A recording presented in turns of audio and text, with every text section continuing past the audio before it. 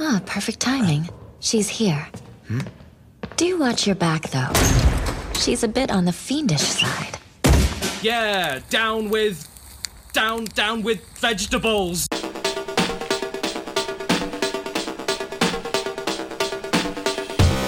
For the second year in a row, I get to start the show by roasting on Dallas Cowboys fans. Ain't it grand? Hey, Malcolm, how you doing? Welcome, listeners to Podcast O&A. Hello, everyone.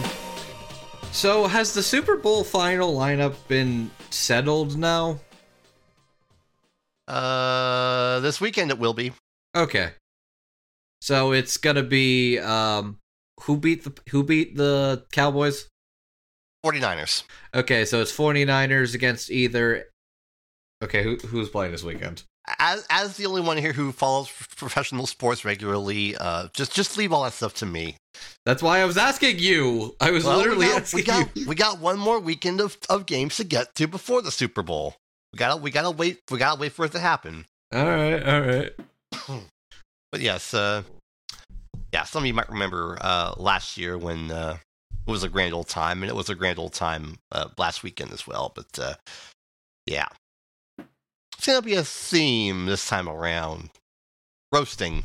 God, speaking of this fucking Super Bowl, I'm pretty sure whatever the hell Mars and the M&Ms are doing is related to the Super Bowl. It is a test, and so many people are failing it right now.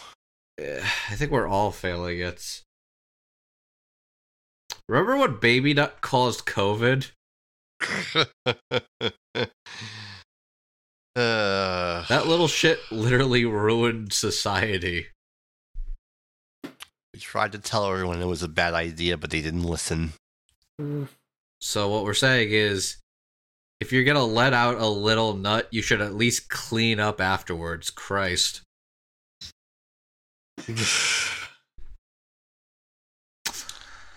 Hello, once again, for continuing to click on... Can we not, man? Look, man, it's been a long day. I can deal with this right now. Only 2 minutes in. Only 2 minutes in, Andrew.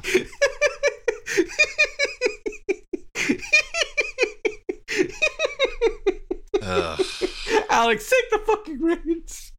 Okay. Hi. How you doing? If you're angry at that cold open, go and go mention Andrew about his terrible jokes. Anyway, here we are again. The month of January is almost up. The winter season is upon us. We will be talking about that in part, mostly because there are dubcasts that have to be gone over. You know, as it happens every year, which it doesn't seem like there are going to be some surprise anime of the year contenders not getting dubbed this season like there was in the fall. What are you talking about? There's definitely already a couple of things that got clearly glossed over because Crunchyroll trying to predict the future never works. I think that's my... I was having this discussion with somebody about that. Okay, I think I need to save this tangent for when we get closer to there, otherwise we'll be here all night. Yeah, and then speaking of last year, y'all haven't noticed it's award season, and everybody's doing their own awards show, even if nobody cares anymore. I have certainly put up some awards, I'll tell you that. Yeah, who would be working on any awards right now? That would be foolish. It certainly would, especially if they go for over 4 hours, because people who do award shows have no idea how to properly time manage. Yeah, who would do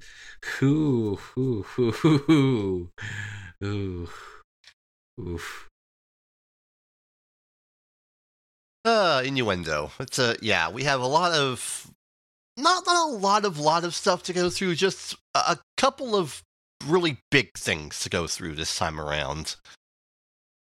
Considering our document here is only a page and a half, I'd say that's good. My document's longer. Yeah, normally when we have a page and a half document, that means we're going to be out of here in 90 minutes. But you know us, we're going to be here for at least twice that long because we just don't know how to shut up. We better not. It's a habit we're trying to break. We're trying. And, you know, maybe one day we'll figure out how to stop talking, but it's not going to be today. Just going to ask you to keep that stopwatch on hand for this one. Yeah, because there has to be some limits to what we talk about. But yeah, we shall begin henceforth. Hopefully we'll be finished before Sunday. So let's begin with something that's... Okay, I need to be real with the people responsible for this particular series. You all had no plan, did you? They didn't. They absolutely really didn't. So, those of you might remember, back in the olden days of October of 2020, I think that's when it was. I can't remember. Time is immaterial. Attack on Titan Season 4 began, in December of 2020. Yes. Poised to be its final season.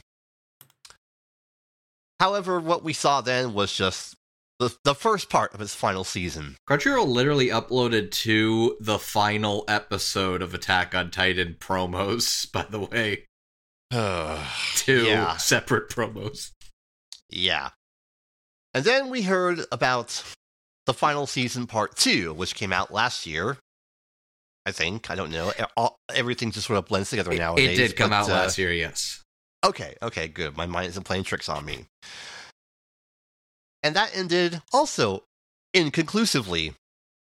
So we started to think, oh boy, what's it going to be this time? Are they going to do another full season, part 3 or whatever? Are they going to do multiple parts? Are they going to do a movie? And as it turns out, the answer is kind of 2 of those things. Oh, this is so... Okay. We got the announcement, and try and follow along. It's stupid and confusing. Premiering on March 4th is Attack on Titan, the final season, part 3, part 1 of 2? Oh, Christ. This is... For real this time, we mean it. Okay, look, you say there's no plan, but the plan here is pretty simple. They're just, this is what keeps happening with Kimetsu no Yaiba. They're going to drag it as long as they possibly can to make money. It's that simple. I feel like it's not only just about dragging it out to make money at this point. I think it's that Mappa is doing a bunch of other shit, and it's hard to keep up. The fact that the production's like, we literally cannot finish this all at once, so we're splitting it up even further. Okay, I mean, to be fair, from what we know, literally Mappa only took it because no other studio could handle it. So literally because of the time frame that was asked of the committee, nobody else could really reasonably do it, and they still agreed to do it while taking on 4 more projects. Yeah. So I'm not quite sure Mappa's scheduling is the exact problem here, although it would be funny if that was the case. It's so we don't even fully know the format. I think this is a big I think. So it's part 1 of 2 will air in March. I think March 4th. I think that's what the date was. So March 4th, followed by the second half in 2023. So I think it's going to be March and then September. Okay, let me see if I can actually find an article. They didn't say how this was going to air. I think the plan now is basically they are 2 big special episodes. That's what I think it's going to be. So theoretically, part 1 is going to be 4 episodes combined into 1. And then the second half later in the year will be the last 4 episodes combined into 1 part. Yeah, that seems reasonable. because there are 8 chapters left, and the way they were doing it through that last final seat, whatever you fucking call it, what they did for the last one was basically an episode, a chapter an episode. To which, near the end, they were actually going even slower than that to get to that good stopping point.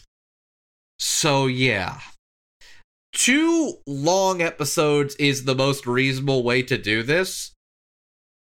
I was genuinely definitely afraid they were going to stretch it out to 13 episodes to get 100 total episodes of Attack on Titan. It seems like they are not doing that, at least, but this is so stupid. This is beyond parody. I swear to God, if that was a pun, Andrew. It wasn't, actually. But you know what? Yes, I meant to do that all along. I'm a genius. I'm brilliant. Yeah, this is very stupid. It's just how do you stretch out a final season to last nearly 3 years? You should not have called this the final season. Like, you should not have called this the final season. Yeah, I don't think people would be nearly as annoyed if they didn't. Yes, again, and I hate to keep doing it, but we've got to have. Yes, we know. There's got to be money involved. Lacey's capitalism, blah, blah, blah. Where was the foresight with this? Literally nowhere. Literally fuck all nowhere. I mean, again, he ended up in Mappa's hands because they literally couldn't get another studio to do it without crazy the schedule was. So, there is no plan. They really created this scenario of their own making, and now the fucking Dorohedoro team has been stuck doing this for 3 fucking years when we could have gotten more Dorohedoro. Or more Garo, or, literally just let that man do anything. Hey, Netflix, give them more money and more people to work with. They need it. I don't think that's going to be the answer. Let's face it, whenever any studio gets a big check, they're not going to give it towards the things that they actually need.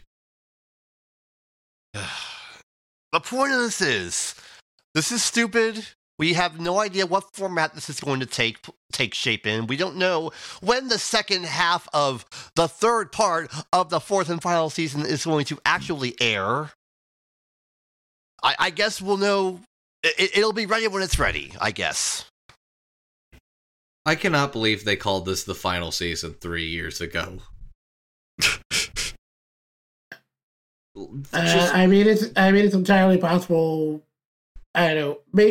You know what? Maybe I'll be nice and say maybe that was a plan and then something changed. But if they had called this season 4, this would have been less embarrassing. Yeah.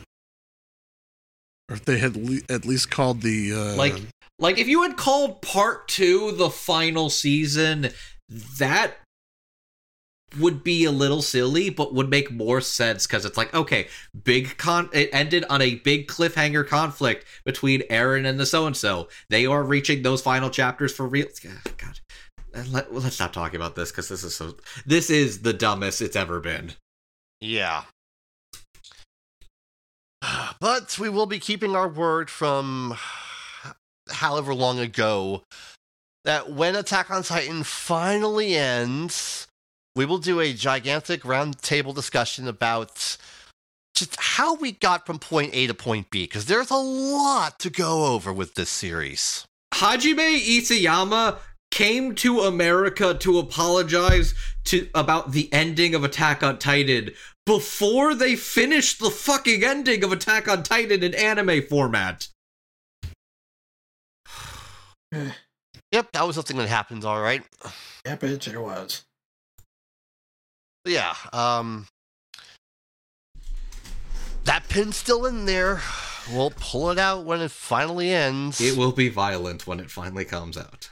There will be a lot to say about all of it in totality. Mm-hmm. but with that, we now move on to our first very meaty discussion topic. The Crunchyroll Anime Awards are unfortunately still a thing. They're going forward with it, with their big, grand, quote-unquote, ceremony in Tokyo in March, and... Okay, you know what, there's a lot of cynical things I can say, but I am glad they are at least going back to it being an actual ceremony, not just, like, a streaming thing.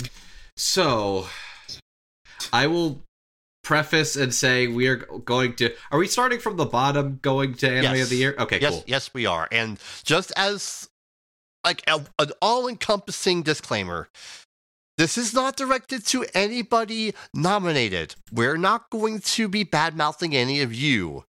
Our ire, once again, is at Crunchyroll, and whoever was in charge of compiling all this together. I have not actually voted, by the way, so I'm going to be doing my first actual casting of the votes live tonight. So I'm going to be figuring out who I'm going to pick alongside everybody as we're talking about it. Because I've not actually decided on anything. Also, we have to mention a gigantic asterisk in regards to this. Because this year, the powers that be decided to omit everything from the fall season as an eligibility cutoff. They had not done it before. Usually, when they didn't do it, it led to a lot of multi-core shows, as shows that bled over into the new year being in the nomination pool. That was a problem this year, because if you recall, we had shows like Akiba Maid War, Bocchi the Rock, and Chainsaw Man. So I will give benefit of the doubt and say changing the eligibility period to go from like the beginning of fall to the end of summer for next year's award show is actually not a bad change. It's kind of something we've been doing for the W Awards for several years now, and I find that actually a lot easier to have more time to watch things and sort stuff out. I don't think this is a bad change. I just think the timing of it is extremely unfortunate because the fall 22 season was unbelievably fucking stacked. Yeah. I'm not actually going to throw shit at them for that change. I think it's a good change. It's just unfortunate this was finally the year they made the change. Because we'll get it. Yeah. It's also slightly unfortunate for reasons we will talk about in a moment. Yeah. And as seems to be usual, there are some nomination lists that are suspect. But we'll get there when we get there. Do you want me to start the timer? I have one right here. I am allotting us 30 minutes to go through all this. I believe we can do it. Okie doke. Okay. Let's begin from the bottom all the way up, starting with Best VA Performance. Tell us how you really feel, Crunchyroll. Okay, we have Amelie as Marin in My Dress Up Darling, Jeremy Lee as Kotaro in Kotaro Lives Alone, Natalie Van Sistine as Yor in Spy Family, Pro ZD as Kage in Ranking of Kings, Zach Aguilar as David in Cyberpunk Edge Runners, and Zena Robinson as Gamma 2 in Dragon Ball Super Superhero. I know this is a category you would expect Jed and I to usually have a lot of opinions or be contentious on. I'm going to be honest with you. I think all of these are good candidates. Yeah, all of these are good. I have no complaints. Literally, if there's anything I would nitpick at all, it's that I am mildly surprised Sarah Buckland isn't here, but that's the one that really shocked me out of like the most obvious ones in my head was like, wow, this seemed like a shoo-in for Kira Buckland to take. I'm shocked she is not nominated. Yeah. So for me, I would say this comes down to a couple of these. I think Zena Robinson's really good as Gamma 2. Zach Aguilar as David is really, really strong. He's not even my favorite from that dub, but he's really good. Natalie Van Sistine having her first breakout role as Yor. She's sexy, she's funny, she's absolutely a killer mama. Sungwon as Kage is great and sounds a lot like Meowth to me, so I think that's really funny. For me, this comes down between two performances. Amelie as Marin, and Jeremy Lee as Kotaro. And the way I'm going to approach this is that I think Amelie has a really good shot of taking this. I'm going with Jeremy Lee as Kotaro because that performance was fucking fantastic, and I cannot believe I'm seeing this even nominated among these other, like, strong, like, more likely to win candidates. Yeah, that's pretty much my reasoning. I also went for Jeremy. Oh, wait, what the? You have to enter your email to vote now? Yeah, that is pretty stupid. Ew. Yeah, that's why I'm not doing that. Ew. I just did, but ew. Yeah. Okay. Anyways, I voted for Jeremy Lee as Kotaro in Kotaro Lives Alone. She's fantastic, does a credible range of emotions. Good job.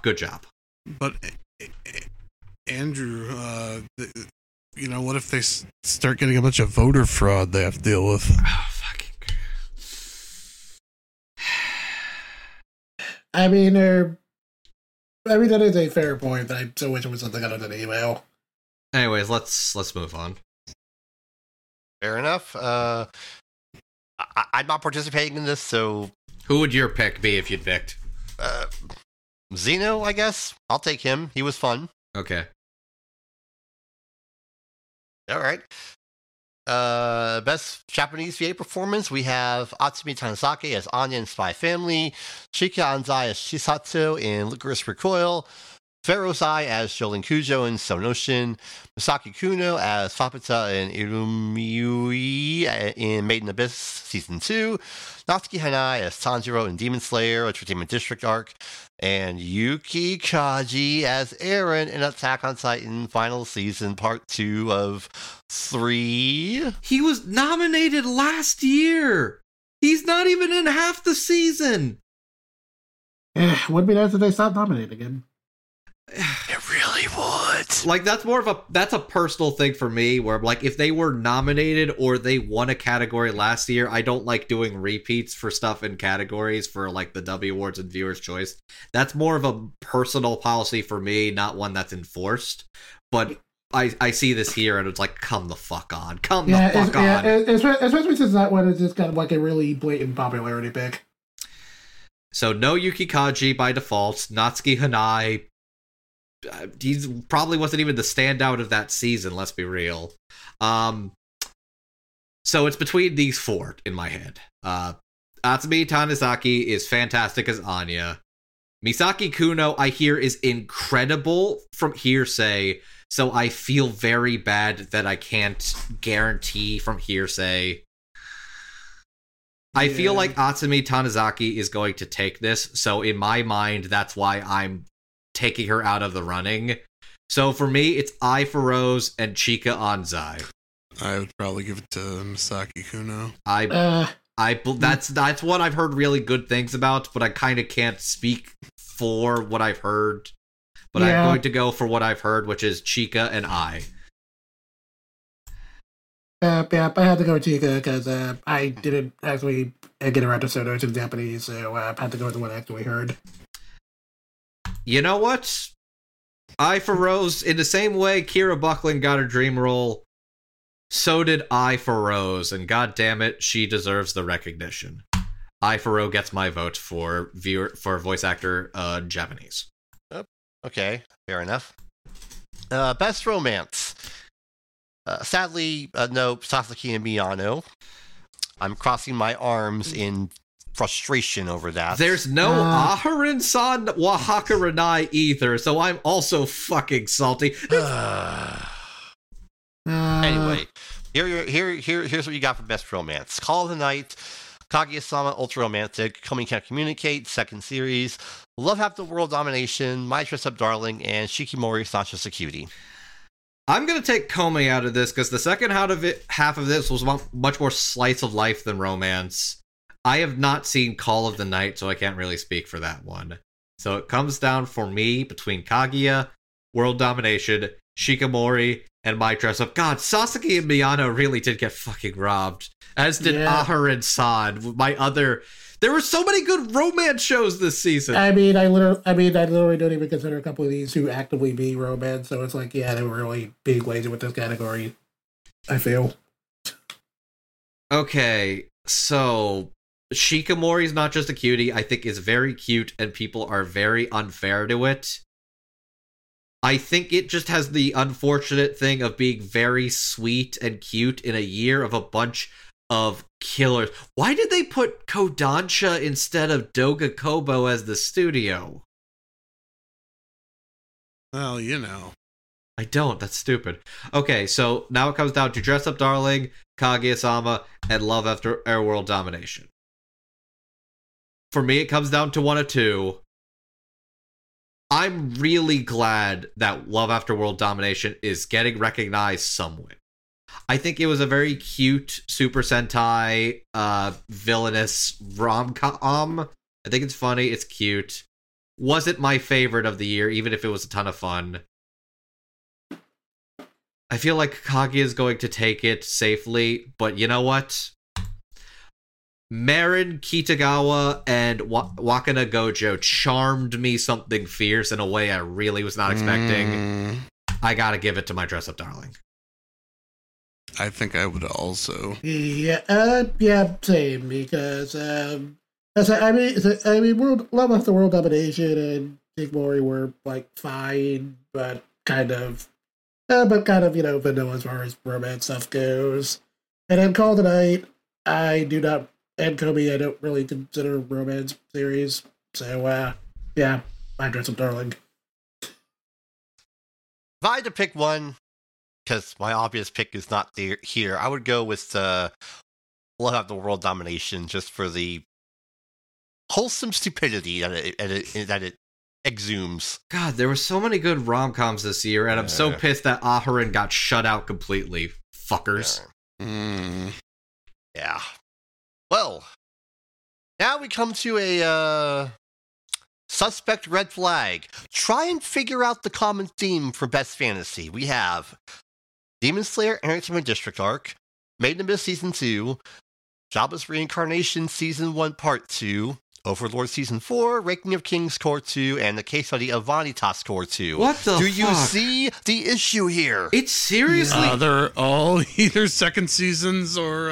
It's seriously all sequels. It's either the second part of the first season, the second part of the second season, the second season, or the fourth season. And it's only because, there's other stuff they could have picked.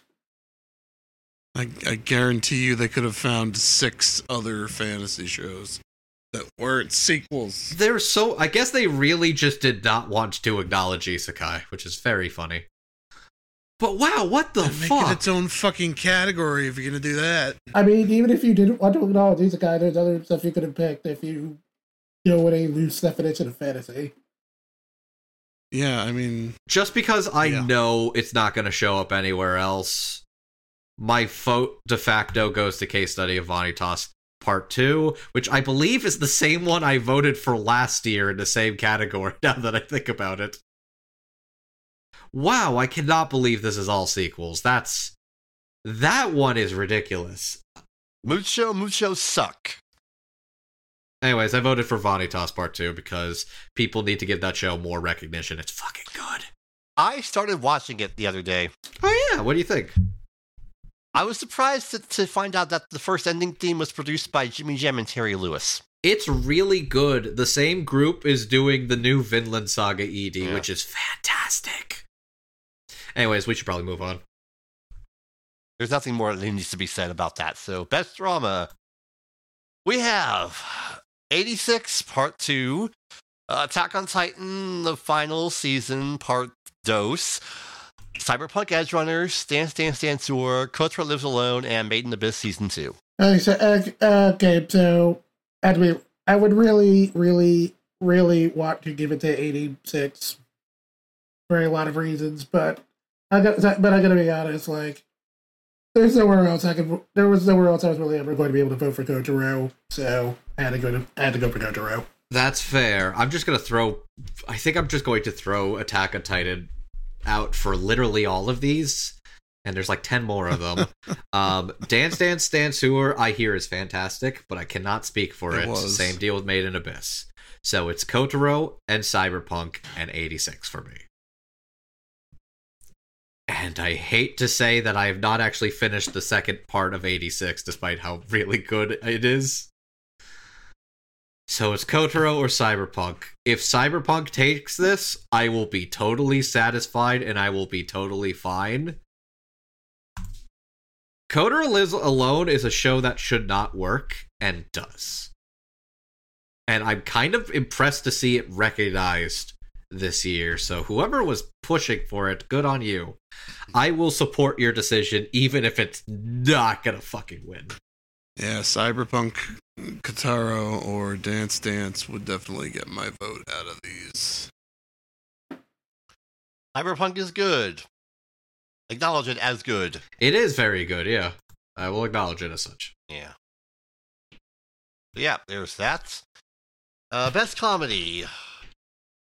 What Questionable, the but okay. fuck? So we have... Can I vote for the Crunchyroll Anime Awards? Oh my, okay. Okay, list the nominees. We're gonna have to talk about this. Yeah, we have Kaguya-sama Ultra Romantic, Kotaro Lives Alone, My Dress Up Darling, Spy Family, Uncle from Another World, and your boy Kongming. What? Okay. This is the Odd Taxi thing all over again. What the fuck? Okay, Kotaro Lives Alone has funny moments. Calling it a comedy is absolutely a fucking stretch. I'm genuinely convinced they need to make a best dramedy category, like, unironically. Mhm. That is... What? I like Kotaro, but wow, no. I actually can't for that one. Also, Aharon-san, wa Hakarenai was fucking shut out again, you fucking bitch-ass cowards, and Uncle from Another World isn't even done. It's not, but I can confirm that it is at least somewhat amusing. Fair enough. Is Kongming even in any of these other categories? It was like the Bowie that they were going to have the vote for Kongming, so I went for that. You know, I think that's kind of the logic I'm leaning towards too, actually, is... I feel like... I'll say this, I'm spoiling this early. I was expecting Kongming to be the underdog Dark Horse nominee for Anime of the Year, and it wasn't. So, that's the one I was really expecting to vote for. But you know what? I'm gonna say Kongming's a good one. I will give it Best Comedy. If My Dress Up Darling, Spy Family, or even Kaguya-sama take this, I won't... No objections either way. Those are all really funny. So there's that. I would say Crunchyroll do better, but we've been saying that for like 4 years and they refuse to do better, so let's just move on. Alright. Best Action. Attack on Titan, final season, second installment in the 3-part payment Just plan. throw it out. Just throw it out. It's not getting my vote. Cyberpunk Edge Runners, Demon Slayer, Entertainment District Arc, Stone Ocean, Licorice Recoil, and Spy Family. I like Spy Family a lot. I think it has some fun action when it wants to. That is mostly a comedy. That is mostly a comedy. I don't really...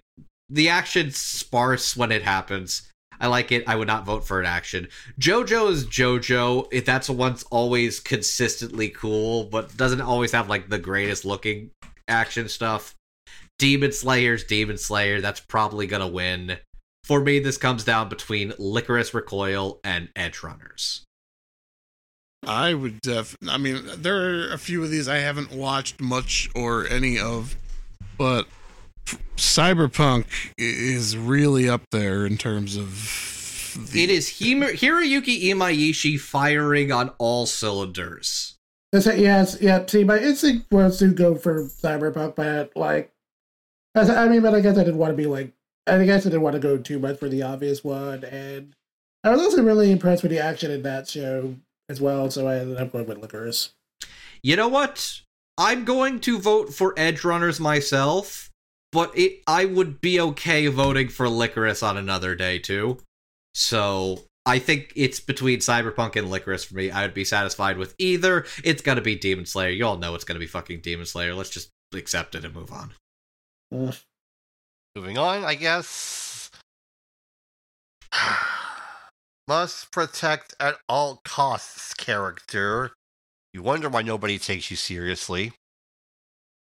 So for this totally legitimate, serious category, we have Anya from Spy Family, Bocchi from Ranking of Kings, Kage from Ranking of Kings, Komi from Komi Can't Communicate, Kotaro from Kotaro Lives Alone, and Marin from My Dress Up Darling. You committed the cardinal sin of putting 2 from the same show in your 6 nominee category. That's... That's a little messed up. I also don't know how I feel about Kobe and Marin being there. I'm gonna be honest, Komi's got survival instinct, and Marin could straight up stomp a dude in the nuts and like scream like a motherfucker to call up the police. That girl can take care of herself. She knows what she's doing. She's not an idiot. Komi is sweet, but I think she can absolutely take care of herself and get out of danger if need be. I love Kage and Bocchi. Bocchi can take care of himself. Holy shit, can he take care of himself? Same deal with Kage too, even if he is a little more baby. But because they are both 2 of the same of 6, they're getting removed immediately. It's Anya and Kotaro. I was going to argue that those 2 are the only ones that really feel like they fit superbly into this category. I would, in fact, agree with you.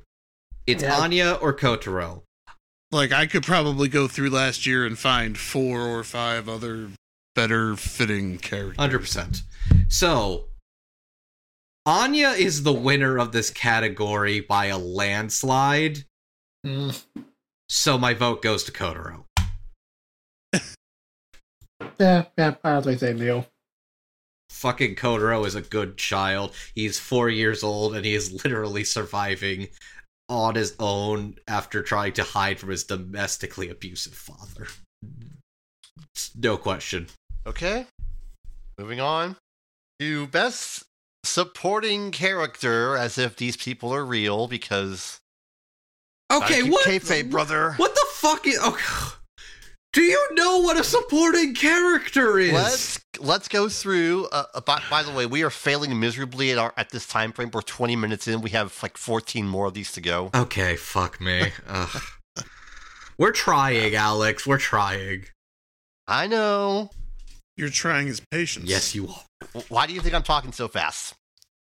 Anyway, for this totally serious, legitimate category, as if these characters are real, we have I from Kaguya-sama Ultra Romantic, Anya from Spy Family, Kage from Ranking the Kings, Rebecca from Cyberpunk Edgerunners, Uzui from Demon Slayer, and Yor from Spy Family. Anya and Yor are main fucking characters. What are you smoking? Also arguably Kage. So, also arguably Kage too. He is the other lead character. Oh my god. Let's throw Anya, Yor, Kage out. Those are main characters. Fuck out of here. So it's Hayasaka, Tengen Uzui, and Rebecca. Hayasaka, I think, is a fun supporting character. I don't think she had as much to do this season compared to some of the other characters, but that one's not a bad choice there. Tengen Uzui is more fitting. He gets a lot of things to do. He gets the big fight that broke the internet and all that. Rebecca is a ride or die hoe. She's fucking cyberpunk Harley Quinn.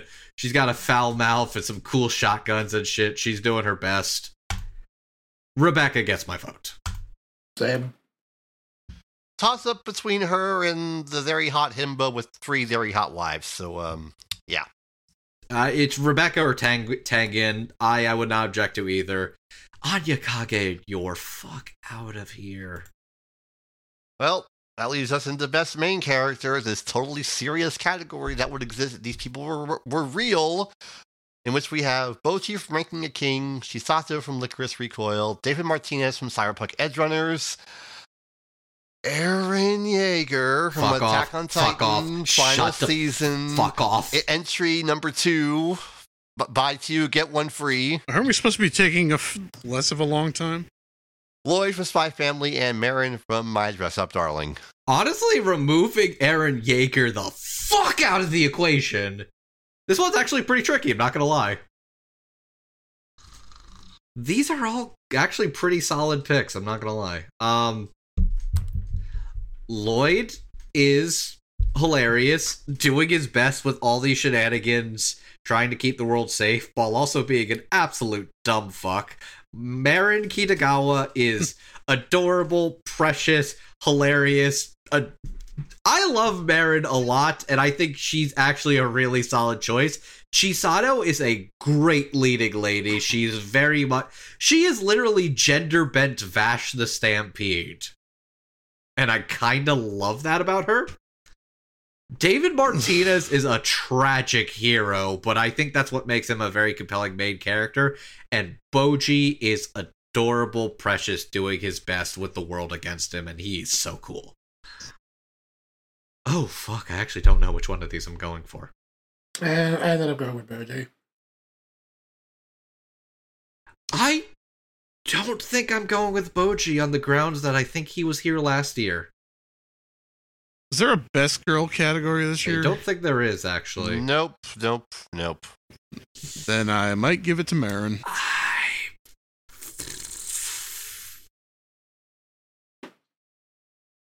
I'm sorry. I meant to say Eren Yeager. I apologize.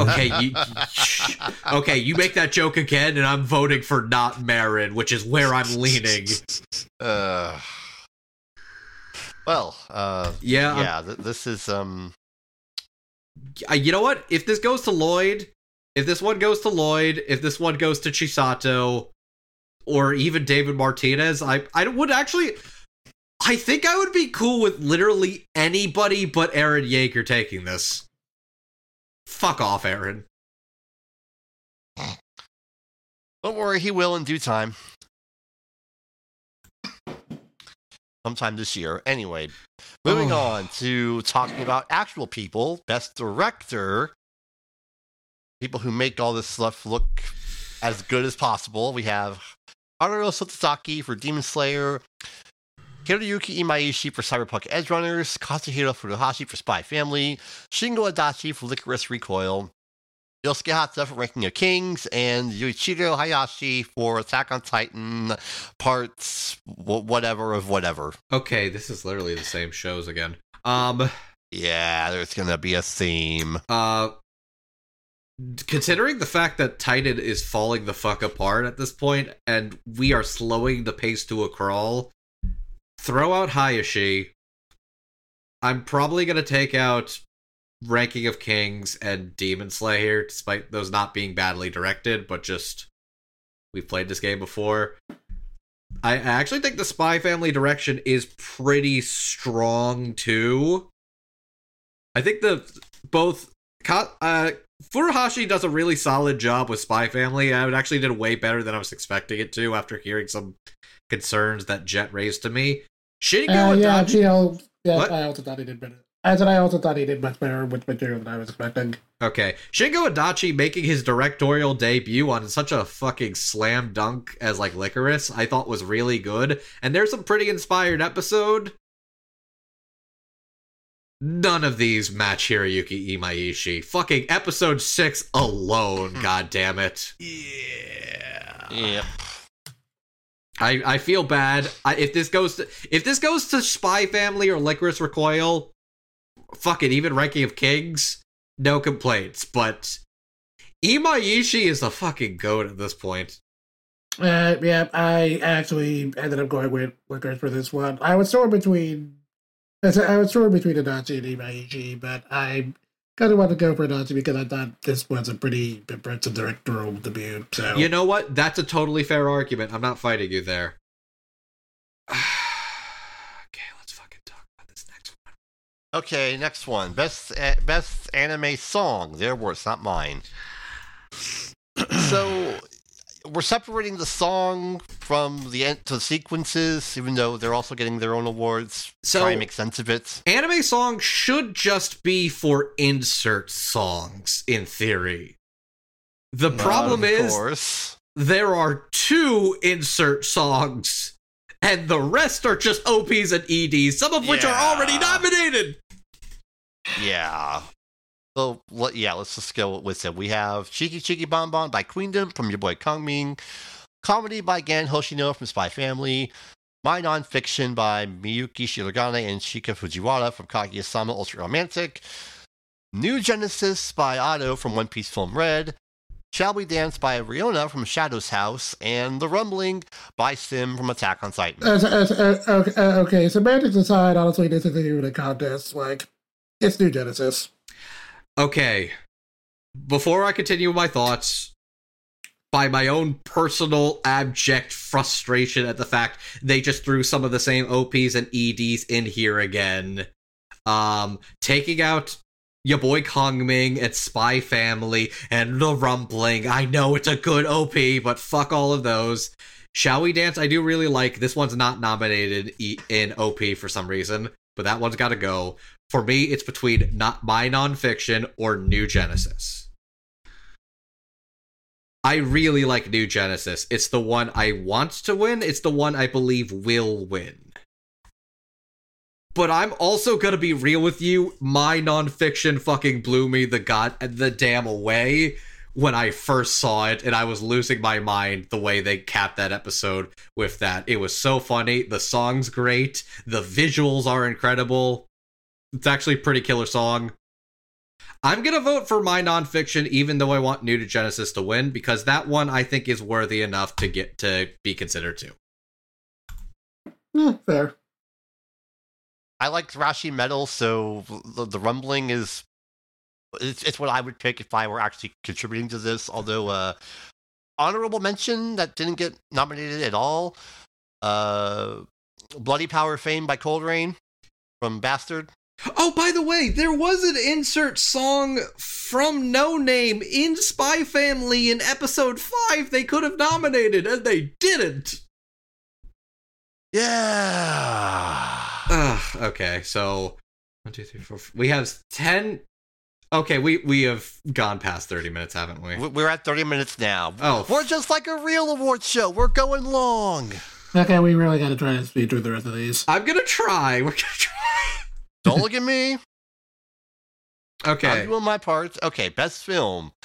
We have Bubble, Dragon Ball Super Superhero, Inuo, Jujutsu Kaisen 0, One Piece Film Red, and The Deer King. The winner is Inuo. You're all wrong. I'm gonna be real with you. They really fucked Bell last year. That was ridiculous, and it's even more ridiculous. They literally added it right as it was just airing in theaters here. That was bullshit. It's bullshit that they did that to Bell. It's bullshit it's not here now. They really had to struggle to think of a 6-1. You know nobody on there has seen Deer King. From what I hear, it's very mid. Are you sure you're not thinking of Bubble? That too.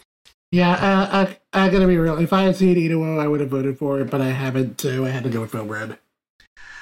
Superhero and Film Red are really good, and if Film Red especially and Superhero takes it, I'll be fine. I gotta go. I think Inuo deserves it just on merit alone. Oh, that's fair. That's probably accurate, even though I haven't seen it. Same. Well, you can buy it now on Blu-ray.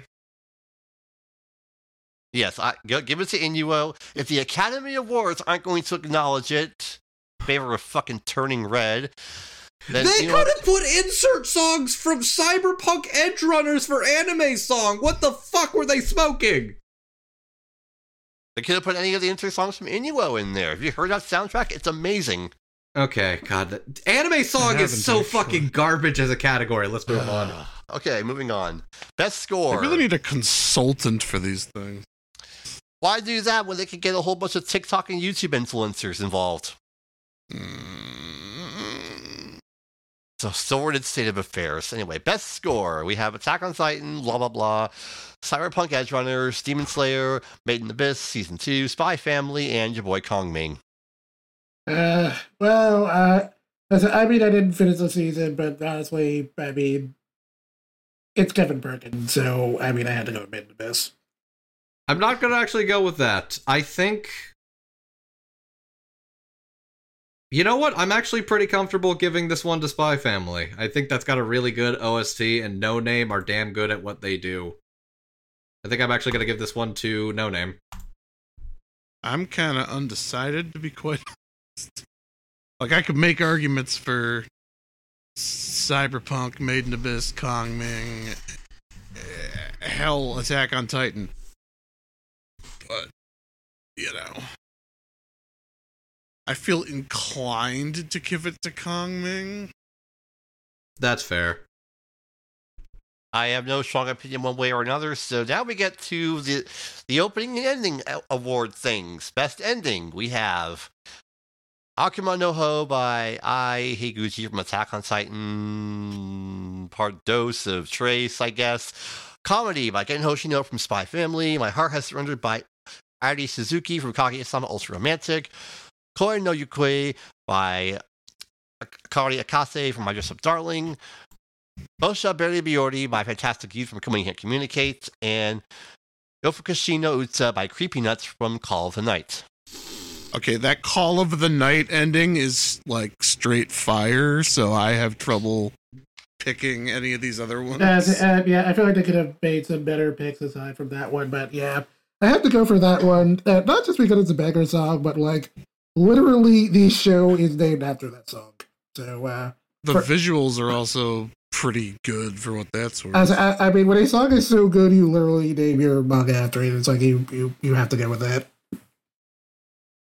I thought the My Dress Up Darling ED was very, very cute. And I was not expecting to see it here, so you know what? Fuck it. It always reminds me of like Arakawa Under the Bridge for some reason. It's very cute. I like the little cute dance, and I like the trans pride alien octopus. It's a bop. All right. Now let's get to what might actually be the hardest choice I'm going to make all night. Yeah, best opening. We have Chiki Chiki Bon Bon by Queendom from your boy Kongming. Mixed Nuts by Official Hige Dandism from Spy Family. Naked Hero by Vondi from Ranking of Kings. The Rumbling by Sim from Attack on Titan. This Fire by Franz Ferdinand from Cyberpunk Edge Runners. And Zankyu Sanka by Aimer from Demon Slayer. Oh man, this is actually the hardest one. Yeah, it is. I mean, I feel like I can take that first one. Could be the last one. Could be taken out pretty easily. Like, I love Aimer, but it's kind of nothing compared to the rest of these. Yeah. It's like I love Aimer. He's great, but like, yeah, the rest of these are. This is stronger. Also the first one I can't immediately throw the Rumbling out because it's actually probably like up there as one of my favorite Titan openings. Not gonna lie. Yeah. Honestly, since I hadn't really voted for it anywhere else, I ended up going with Spy Family, so I picked Mixed Nuts. I feel like my pick is either The Rumbling or Chicky Chicky Bon Bon, depending on how I'm feeling. I'm gonna be honest, Mixed Nuts are really good. Chicky Chicky Bon Bon I could also really go for. Mixed Nuts, incredible. It's genuinely like one of the most visually poppy, incredible things. Naked Hero is phenomenal. Incredible. I love that show, and that it's like a good song and a good visuals, but watching that show, I feel things. I genuinely feel touched watching Naked Hero every fucking time. It is transcendent. It is incredible. Naked Hero. Oh, that one was hard. This is the one category I don't have a problem with Attack on Titan with because it's not directly involving them. It's just The Rumbling is a very good song. Hell, it was on the fucking Billboard charts. I like that dissonance in there. Also, it just gets lower and lower when you get to that bridge breakdown. So, the song itself is fire. That's what I would go for. Okay. It's just that good of a song. And now we come to the most pointless... What the fuck? ...thing of the lot. Best continuing series. Most of these are already nominated everywhere else. What the fuck is this? They could have at least made some interesting picks. No, they kept it boring. You were never gonna find Digimon Ghost Game in here.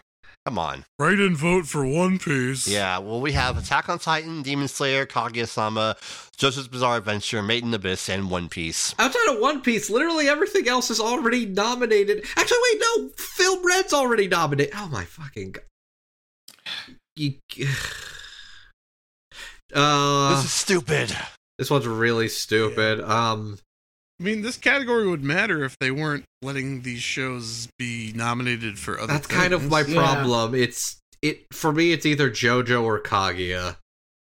I went with JoJo, but they really could have went to the other mix for this. It's really ridiculous. I think it's stupid it's here, but you know what? Kaguya-sama Season 3 was fucking phenomenal. I'll give it that one. Oh, that one's so stupid. Okay. All right, best new series. Stuff has already been nominated. We have Call of the Night, Cyberpunk Edge Runners, Licorice Recoil, My Dress Up Darling, Spy Family, and your boy Kongming. You know what? I kind of feel like I don't think it's going to win. I would say I would go for one of the ones that hasn't been here that much. I'm going to give it to your boy Kongming, actually. I think My Dress Up Darling was fantastic. Edge Runners was fantastic too. Licorice and Spy Family. I think this one's probably going to be Spy Family. Your boy Kongming deserves to represent, and fucking... That one was a series I didn't expect to be as good as it was, and it was as good as it was.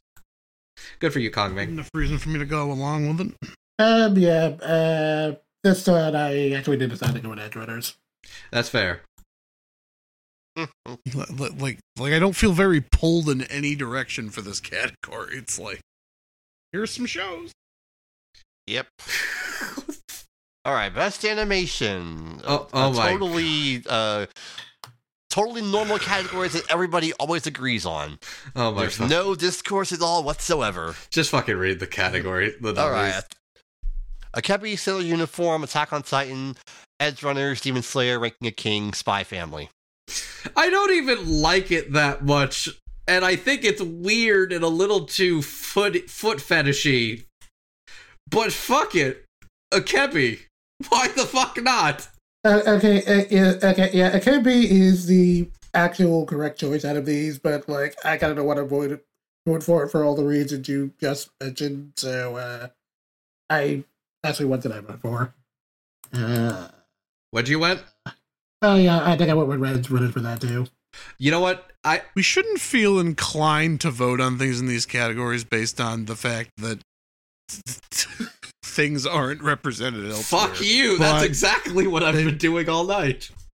No, I'm just saying we should not have to be put in that position. Yeah, that's what happens when you have 6 to 8 things that are taking up the majority of the nominees in all of these. Exactly. It's fucking ridiculous. Ugh. Anyways, good for Akebi. You're gonna so fucking lose. Ugh.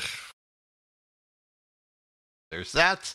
Best character design. We have Cyberpunk Edge Runners, Demon Slayer, Stone Ocean, My Dress Up Darling, Ranking of Kings, and Spy Family. Okay, at least one. I feel like Ranking of Kings must have been here last year. Yeah, I feel like it was, but I actually did end up voting for it. So if I voted for it twice, I'm sorry, I guess.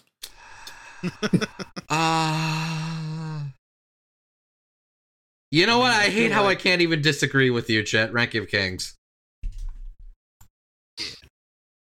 I might have, yeah. He's too good. He's Frog Boy, and I love him. There you go. Best original anime. Okay. This is the actual toughest category. Because we actually have some variety in here. Yeah. Wow. We have Birdie Wing, Healer Girl, Licorice Recoil, The Orbital Children, Vampire in the Garden, and Yurei Deko. Jet, I'm gonna be real with you. This one is your choice. It's between Birdie's Wing and Orbital Children. Which one am I saving? Which one am I leaving to die? The choice is yours. Well, Bad jokes in that question all around. yeah, it really was between those two for me, and it was really hard because Birdie Wing, it's glorious and beautiful, and then Orbital Children, and then Orbital Children is also really good, and I just really like that, and it's really like Miso's work, and it's always great whenever he gets to do more things. But you know what? but you know what? Only one of these got a dub, and I don't know what Birdie Wings is ever getting dubbed. So, Orbital Children. Orbital Children, it is. That's my vote. Thank you for helping me with that. I'm sorry, Birdie Wing, you'll have a shot next year. Maybe. I mean, it's getting another course, so... that doesn't mean it's gonna get nominated, Jet. Let's be real. I want to believe. Par for the core? Oh, I want to shit myself now, thanks. All right. By the way, as a going back to what we were talking about earlier, best Japanese VA performance, Yuki Kaji was not only nominated last year, he won last year. Oh, fuck out of here! Yeah. I mentioned this because with Anime of the Year, we have, you know what, I'm gonna go opposite order. We have for Anime of the Year, Spy Family, Ranking of Kings, Licorice Recoil, Demon Slayer, Arizona District Arc, Cyberpunk Edgerunners, and the second part of the 2022 Anime of the Year winner, Attack on Titan, the final season. Are you fucking kidding me? Okay, Really? I know we always lament that this always comes down to a popularity contest. It really, really, really feels like it this time. Yeah. Like, nothing is offensively bad, but this year it's literally the same things in most every category, and most of those same things are sequels already.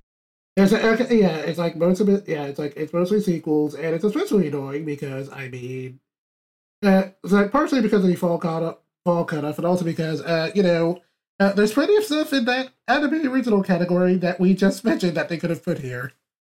Is this like one of the only years that there hasn't been like any nominations for a My Hero Academia? Oh my god, we've been over this. They did that last... wait. I feel like there was no My Hero votes last year, too. Yeah, well, in any case, so, yeah, this is, here's how this goes for me. Throw out Attack on Titan in the fucking trash. I'm gonna move over Demon Slayer, and as much as I love it, I think I also gotta throw out Ranking of Kings because this was nominated last year too. yeah. It comes between three. If either Cyberpunk Edgerunners, Spy Family, or Licorice Recoil takes this, I'll be happy. If either of those three takes Anime of the Year, I'm satisfied. I was kind of ready to vote for your boy Kongming as the Dark Horse pick of this year. I'm sad it's not here, so I'm going to give it to my next best Dark Horse of the year, Licorice Recoil. Always vote the Dark Horse. I've always voted the Dark Horse every single year, and now I have a card. Okay. That's fair. I would for the... Well, I guess it technically shouldn't be a Dark Horse, but I guess it kind of is considering who it's up against. I ended up going with Edgerunners. Because let's be real, it's either going to be Attack on Titan. Please be Spy Family at least. Come on. You know what they say, Andrew? Expectation is the gateway to disappointment. Anyways, I think that was a productive 30 minutes of our time. Yeah, so productive that we went 16 minutes over. We did not go... Oh my god, we... Not as terrible as I was expecting. So this is not an aggressively terrible lineup, but it's so samey almost across the board that it's ridiculous. It's very uninspired. Play it safe. Get the really popular picks and limit everything to 6 again. At some point, just... Yeah. 120 shows every year. You cannot whittle it down to just 6. Anyways, is there any other awards we could talk about? Yeah, well, yes, just know, this is as far as we're going to go talking about this. We're not going to do a gigantic hour, 30-minute long recap of their awards show. The most we're going to do is we're just going to say who won what and roast the bad winners afterwards. That's all we can offer you at this point. It's not worth it. It's not worth it anymore. But yes, there are other award shows that we can focus on, like from the folks and the anime subreddit. r/anime. They're doing their annual Anime of the Year awards thing sometime soon. And if you recall, when we talked about them last year, they do something kind of smart. There are 2 awards given, one from a jury poll and one from the public. I like that. I really like that, and I actually think that's pretty fucking smart. Yeah. Yeah, so we'll go over this in great detail when they announce all their stuff. But we do have nominations. Their Anime of the Year pool is as follows. Chainsaw Man, Cyberpunk Edgerunners, Kaguya-sama Ultra Romantic, Spy Family, Do It Yourself, Encouragement of Climb, Next Summit, Licorice Recoil, Ranking of Kings, Bocchi the Rock, and Akebi Sailor Uniform. Those are all pretty good picks, I'm not gonna lie. Though I'm good for that guy that really likes Encouragement of Climb, though. I'm sure he's eating well. Yeah. And for their movie category, their nominees are Laid Back Camp the Movie, Review Starlight the Movie, which is coming to High Dive very soon. Nice. SAO Progressive, the Quintessential Quintuplets Movie, Dozens of Norse, Girls in Ponte Nacionale Part 3, Induo, and The Girl from the Other Side. Note, the eligibility for films is determined by the Japanese home video release date rather than the theatrical run. This means that Indio, which screened in Japan is in 2022, is eligible, but Suzume and One Piece Film Red are not. Okay. I appreciate they specify their terms and conditions. Mm-hmm. That way you avoid what ANN did by having Suzume in this. Yeah. Plus the fact that there's a popularity poll and a judge's choice. It's like, yeah, okay. That's a good thing to have. Honestly, that's what, yeah, viewer's choice is mostly for the popularity, but then the judges at the Dub Talk have our own personal awards, so that's kind of how we split it ourselves. Yeah. There are a lot more awards. Go to the anime subreddit. You'll find everything there. And we'll talk about it when they announce their award winners. Cool stuff. Okay, one more award show to talk about, and then we'll move on to other stuff. The Annie Awards, they announced their nominations list. Interesting picks here. Inuo received nominations in the Best Indie Feature and Best Writing Feature categories. Cyberpunk Edgerunners nominated in Best Storyboarding TV Media category. Exception, that Netflix thing from Tatsunoko Production received nomination in the Best Direction TV Media category. And The Simpsons Treehouse of Horror Death Note episode was nominated in Best TV Media Mature category. That's a good recognition for some of the cool anime stuff this year. That's actually pretty dope. Good for you, Anime Awards. Also, before you ask, Anime News Network did their annual No Anime were nominated for the Academy Awards thing they run every year. Really felt like Inuo had a chance, but I guess the Sea Beast took it instead. Yeah. But I'm not disappointed in the nominations for Best Animated Feature this year. There's actually some good stuff in it. Yeah, those are all honestly good picks. Though honestly, I kind of want Disney to take an L, so give it to Pinocchio or Puss in Boots. Pinocchio will win. Come on, let's be real. I think Pinocchio probably deserves it the most. Yeah. All right, and as a breather, as we move into other stuff, this Monday night, it's Discotheque Day. They have stuff to announce. We will talk about it next time. Oh, thank God, there's nothing to talk about. We have too much others to talk about. Yes, for once the news is there is no news. And for once I'm relieved. Will be news. There will be news next time, and we will go into it. Oh yeah, that'll be our main event for next time. Now then, Andrew, this is something you wanted to bring up. We got some news regarding RWBY. Yes. Volume 9 will be premiering on Crunchyroll on February 18th, and there will be a 1-year exclusivity deal for Crunchyroll for this. This is actually a pretty fucking big deal. Because for all this time, Ruby has been it's been airing on Crunchyroll as it's been airing new seasons, but they've always been like putting it first and foremost on their Rooster Teeth first service, which I think there's a couple of reasons why. I think the fact Crunchyroll is getting the exclusivity deal up to a full year for this new volume of Ruby.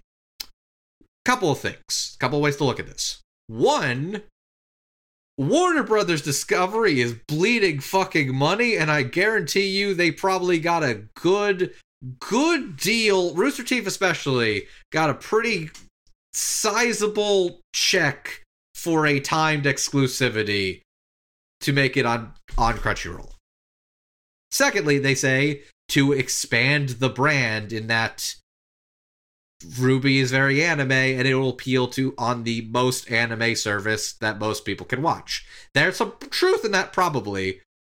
But I also think it's probably the fact that Rooster Teeth, the company, is trying to distance Ruby, the most profitable IP they own, away from Rooster Teeth, the brand, which is kind of fucking shitting the bed because a bunch of really bad things have come out about the company. Not saying those bad things aren't still happening and Rooster Teeth is still involved, it's just I think they know that branching Ruby out from just Rooster Teeth and Rooster Teeth First members is a good call business-wise and also branding-wise. Plus, yeah, Crunchyroll probably gave them a good amount of money that they fucking need. But that's pretty wild to see Ruby exclusively on Crunchyroll. That was worth noting for that reason alone. That's a wild development, all things considered. Even if I've been off the show since, like, Volume 5. I think I've been off since Volume 3, so, yeah. Anyways, we can move on. Nothing more need to be said. And, yeah, we shall continue with something that has been making the rounds everywhere lately regarding everybody's favorite topic. Poor, possibly machine-done translation. I love it.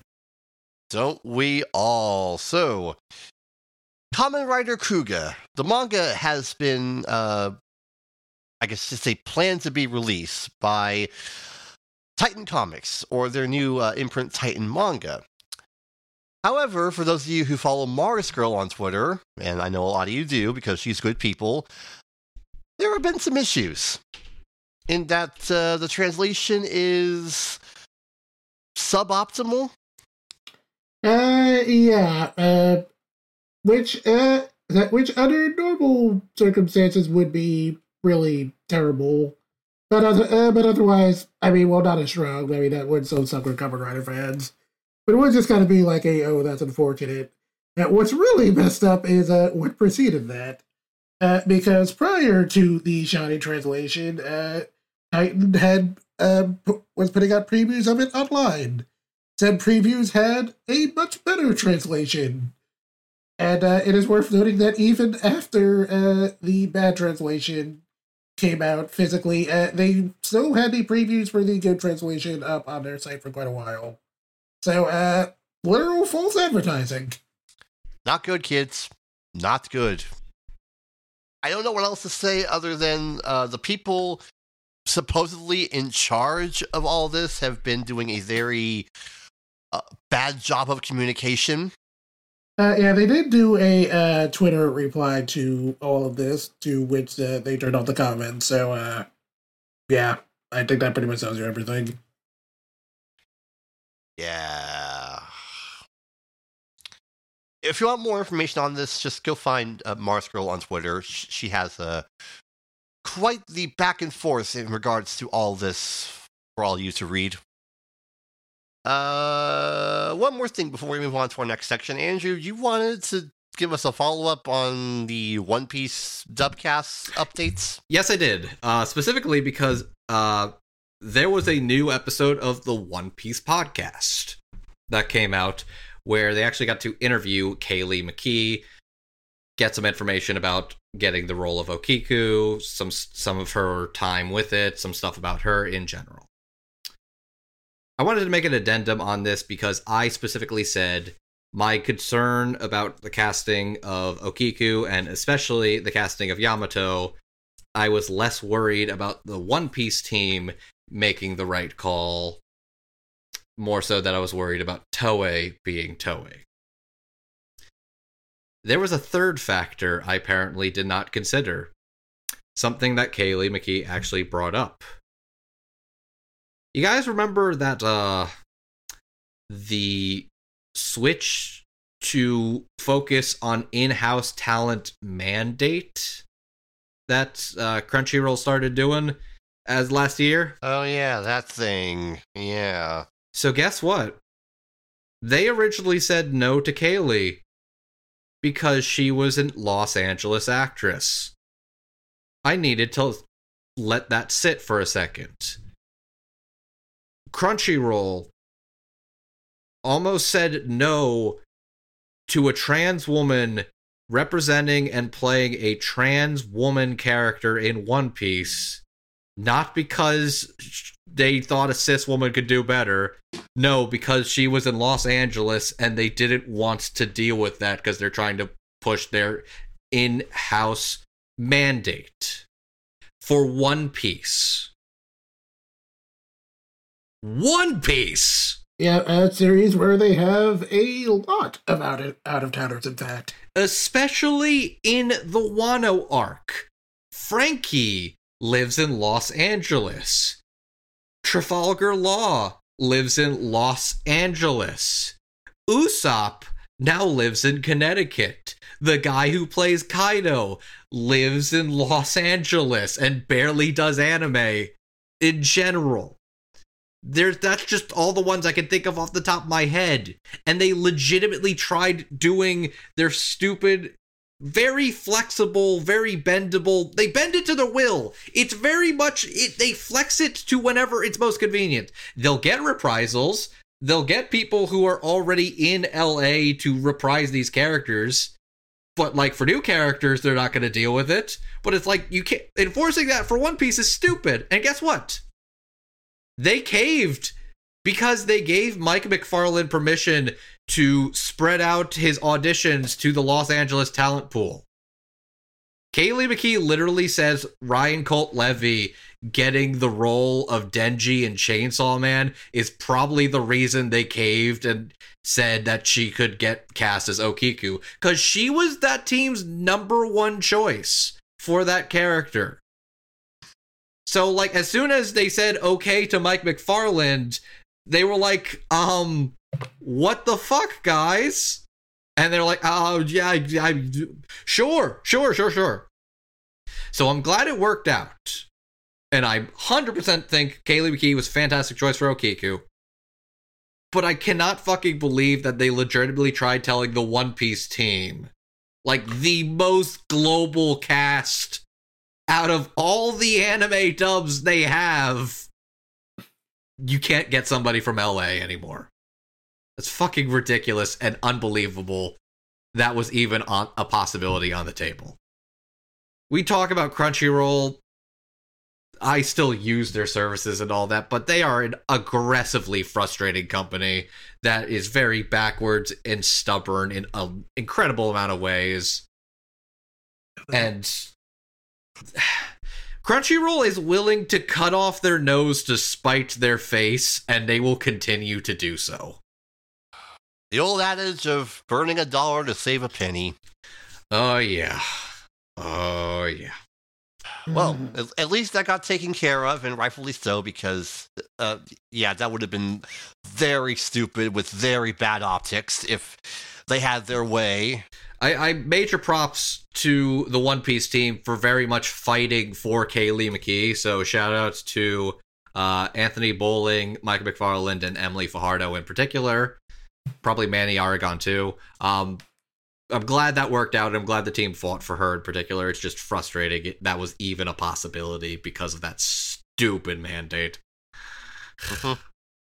I just had to bring that up because I was like, my biggest fear was Toei. I never considered Crunchyroll would be their own worst enemy. Yeah. Anyway, speaking of stupid companies fucking around and finding out. If you haven't noticed, the last couple of years have been very tumultuous for several reasons. Mostly due to this pesky airborne virus that does not want to go away. And we did okay for a while, and by we I mean companies in Japan, by avoiding these complications. But, well, as the immortal line in Ghostbusters says... We got one! Yep. It happened again. Aniplex has had some issues. Some of their shows have been indefinitely postponed from this season, including Nier Automata version 1.1a, Unite Up, and Ayakashi Triangle. Yeah, that is 3 shows, all dealing with COVID.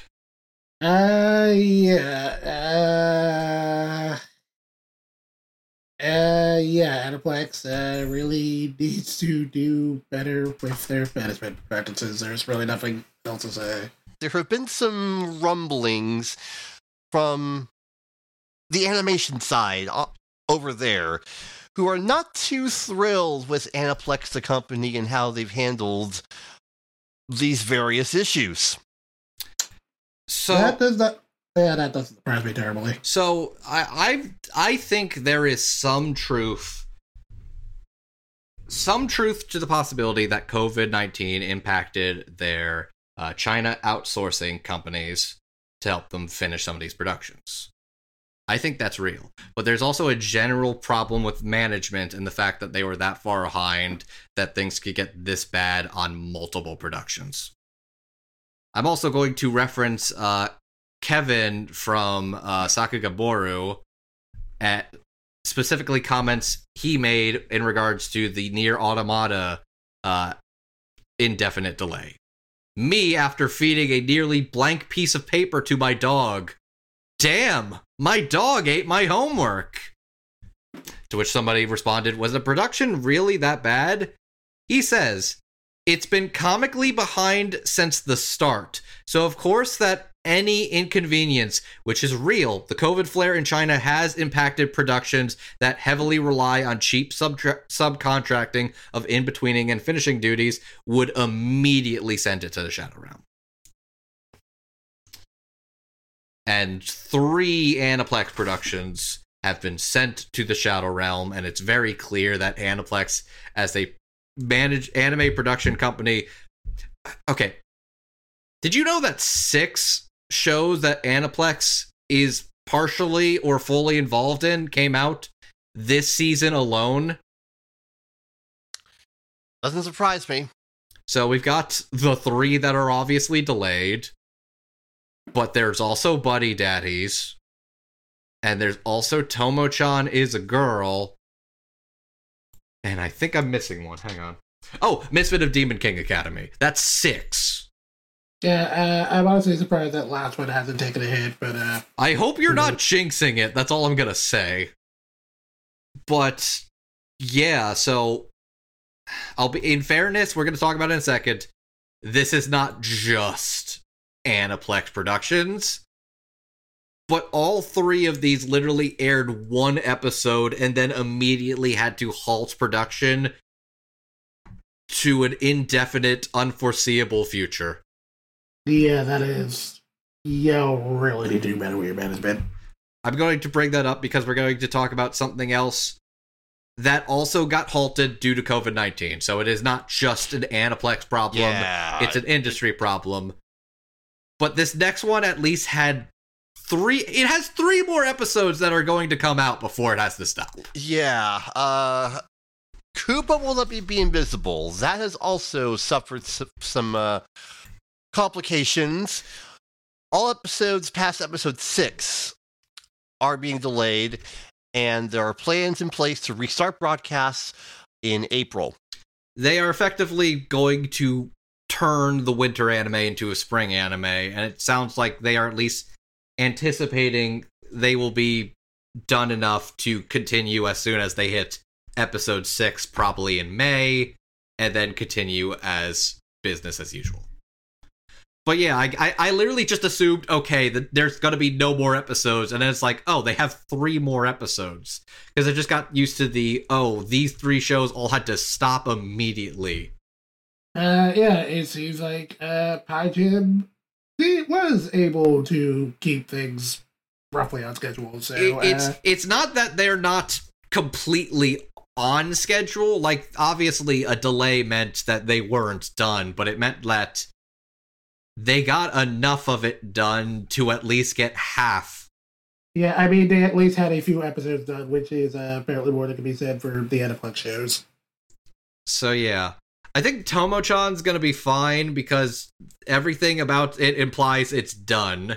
Yeah, I was about to say, isn't that just like actually done? I think that's done because Sally Amaki has recorded all of her lines for that, and I think PA Works is good enough that Buddy Daddies is probably going to be fine. Misfit of Demon King's kind of a 50-50 toss-up.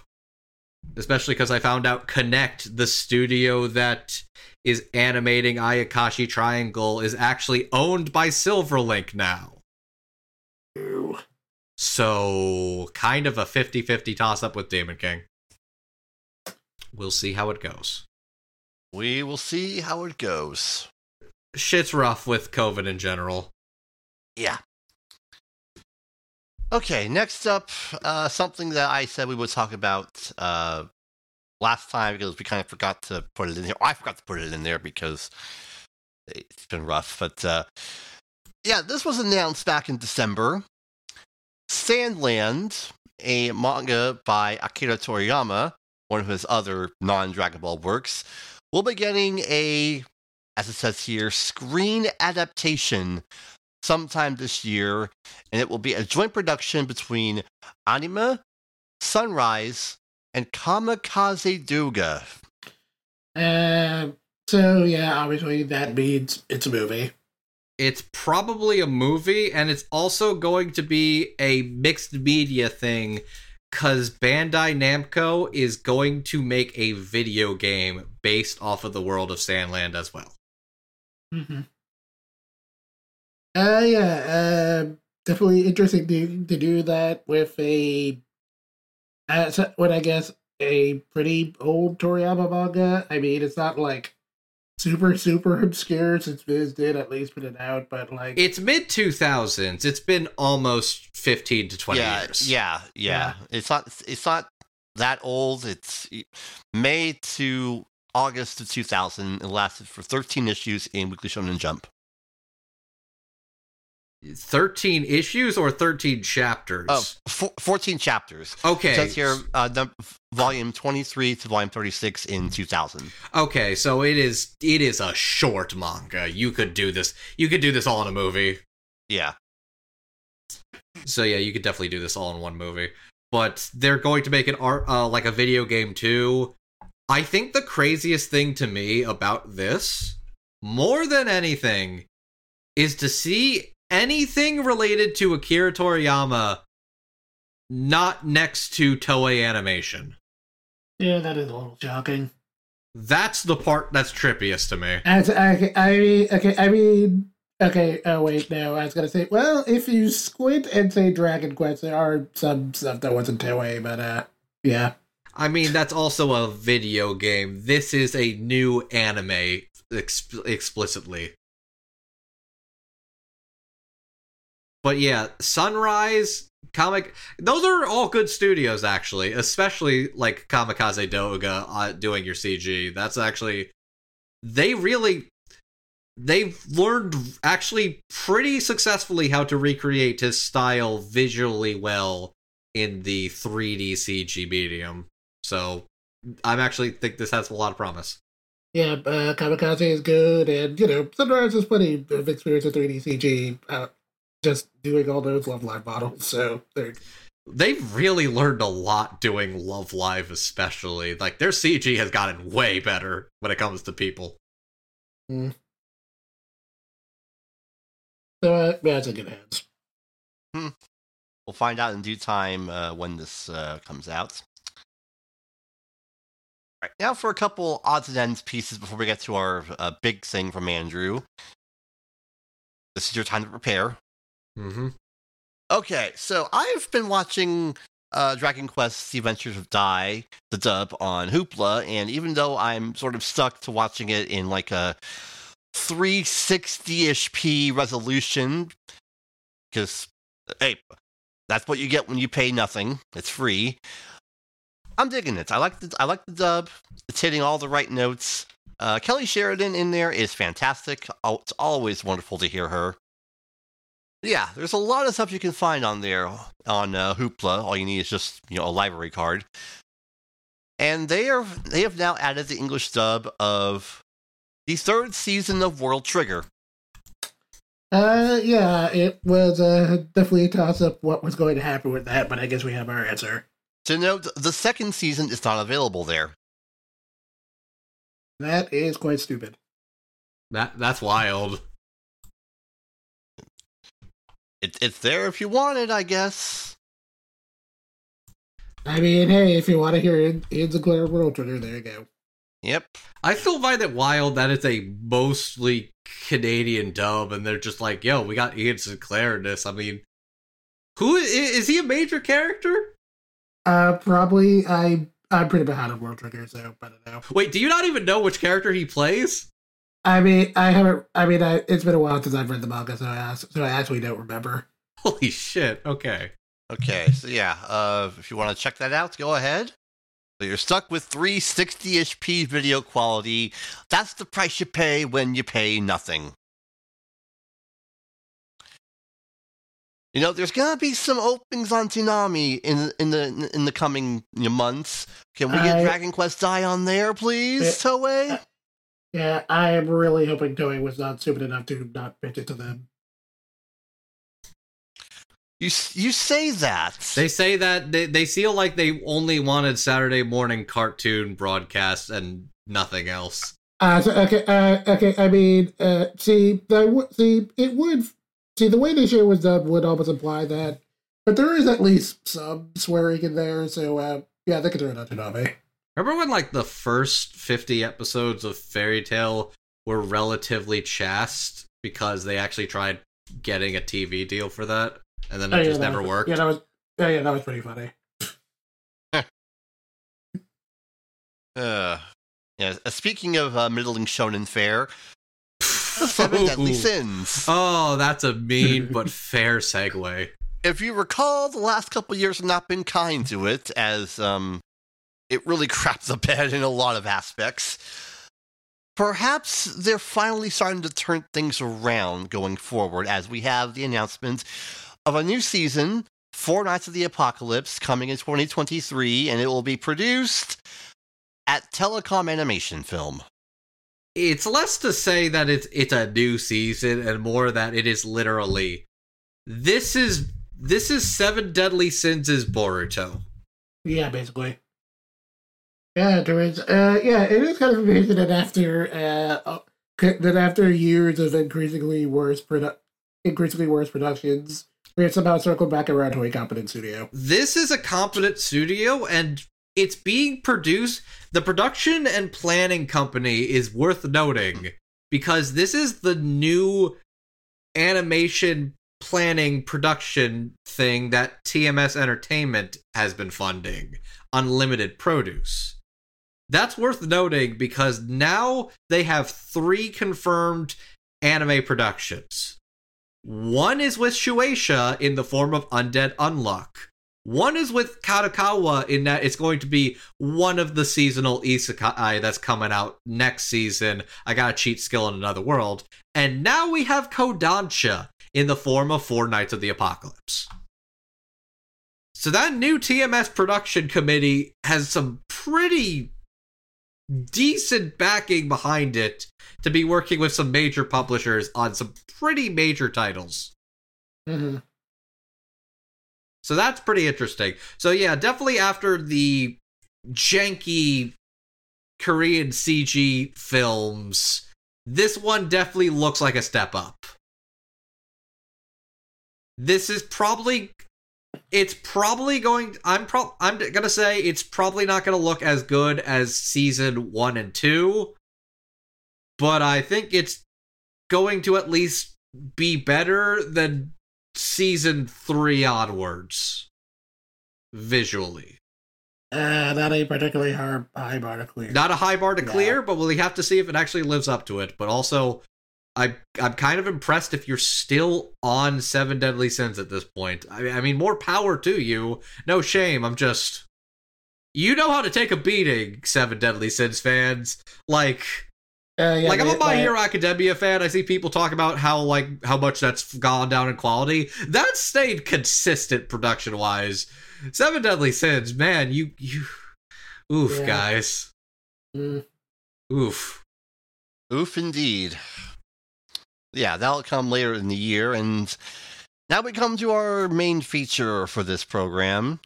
Andrew, I will pass the reins over to you. You're the one who compiled all the information together. Tell us who is in what for the winter season, and we'll probably give some snide remarks to some of the bad shows this season as well. We'll give some remarks to some of that. I also have the Crunchyroll's Winter 2023 list open because this will be relevant to what we're going to talk about at the end and part of the conversation we were having at the beginning of the episode in regards to missing out on stuff. Anyways, first things first, let's go in.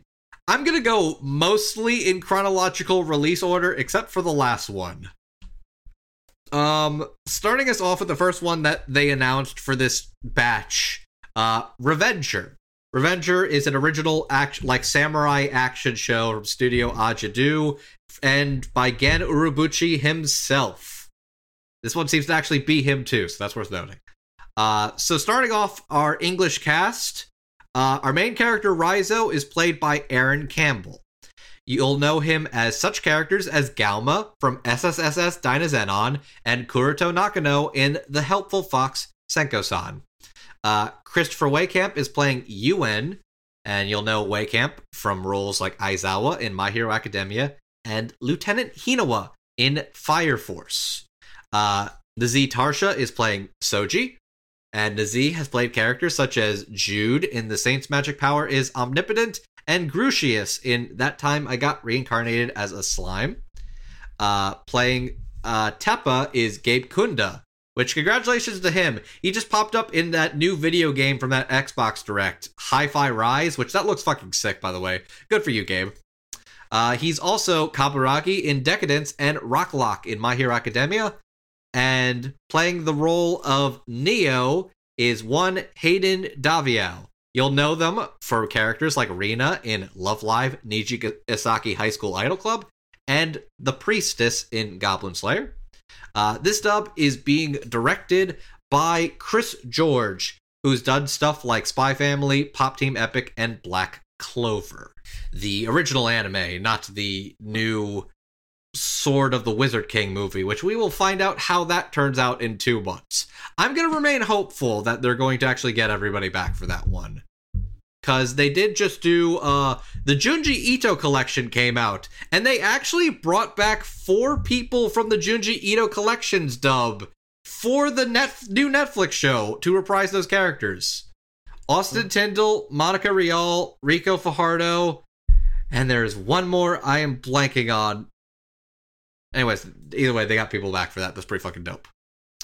So Revengers, I've heard good things about it. I've seen that gif of the dude's shirt literally exploding as he shot an arrow and fucked a guy up in a boat. Yeah, that's pretty funny. I will check the show out eventually, but I have yet to watch it.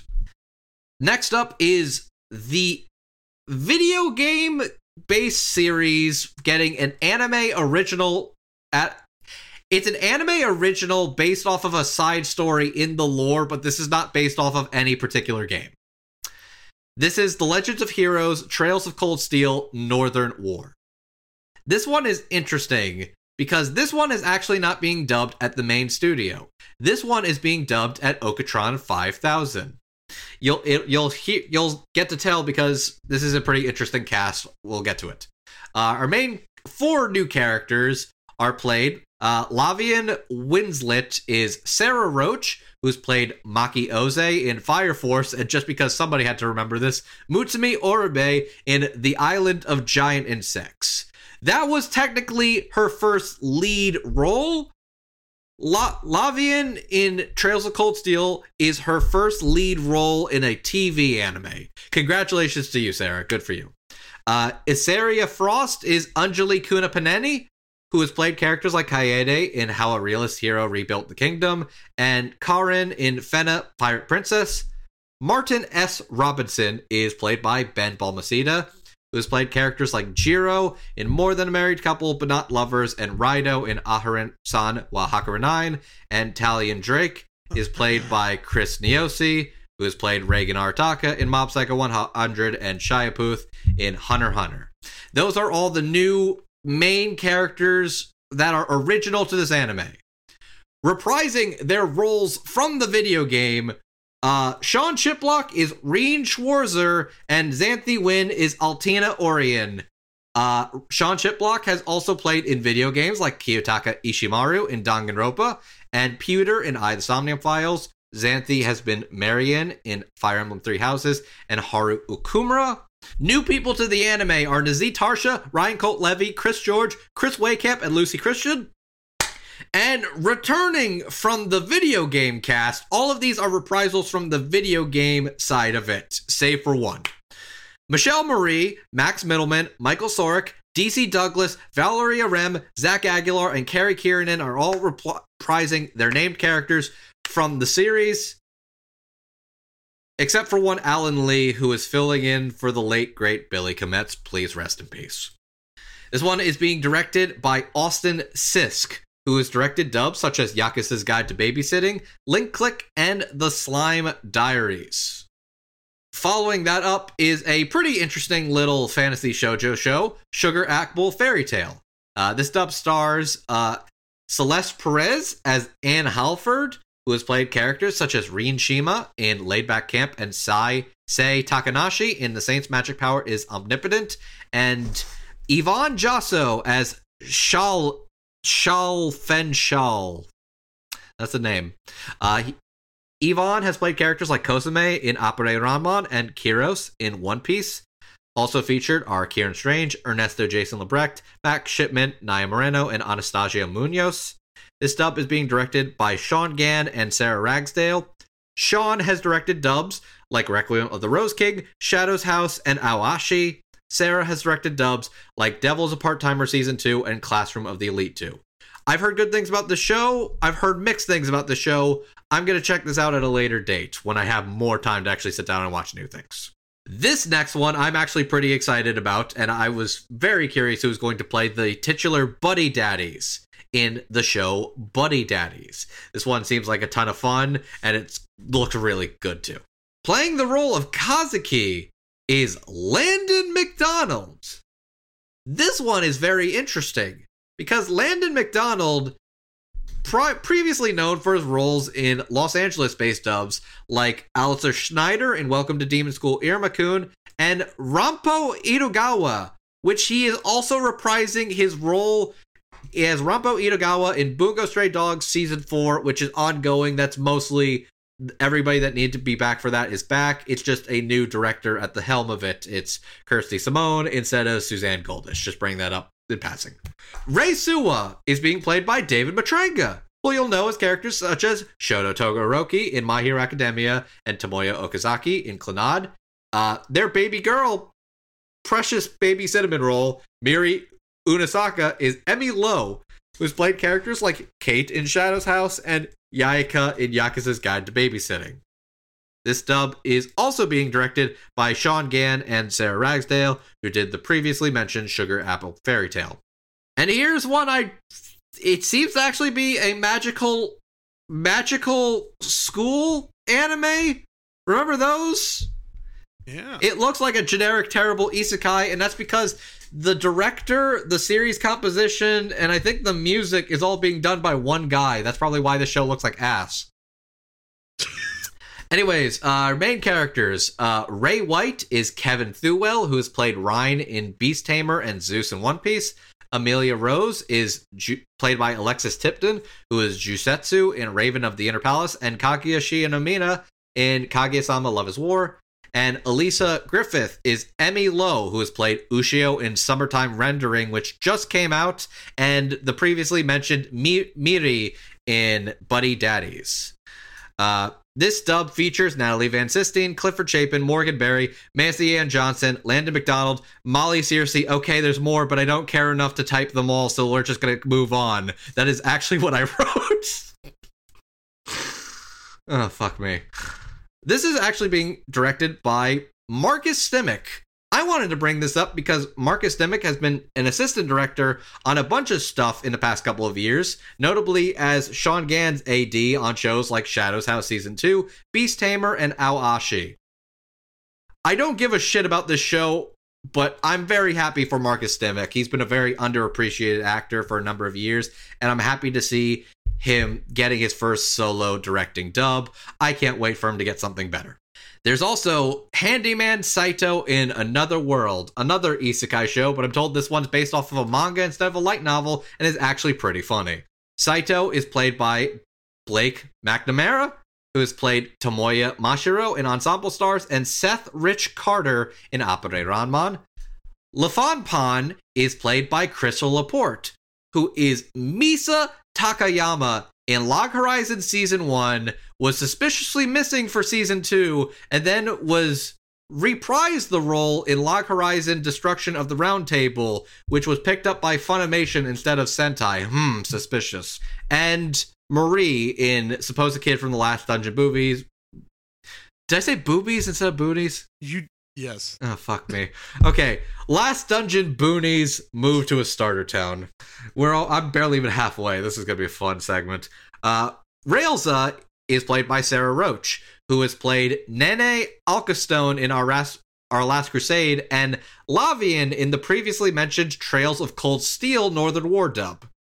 Morlock is Bradley Campbell. When I first did this, I thought this was Charlie Campbell, but nope. There's an actor named Bradley Campbell that is different. He has played Heinkel in Full Metal Alchemist Brotherhood and Chin Zhao in One Piece.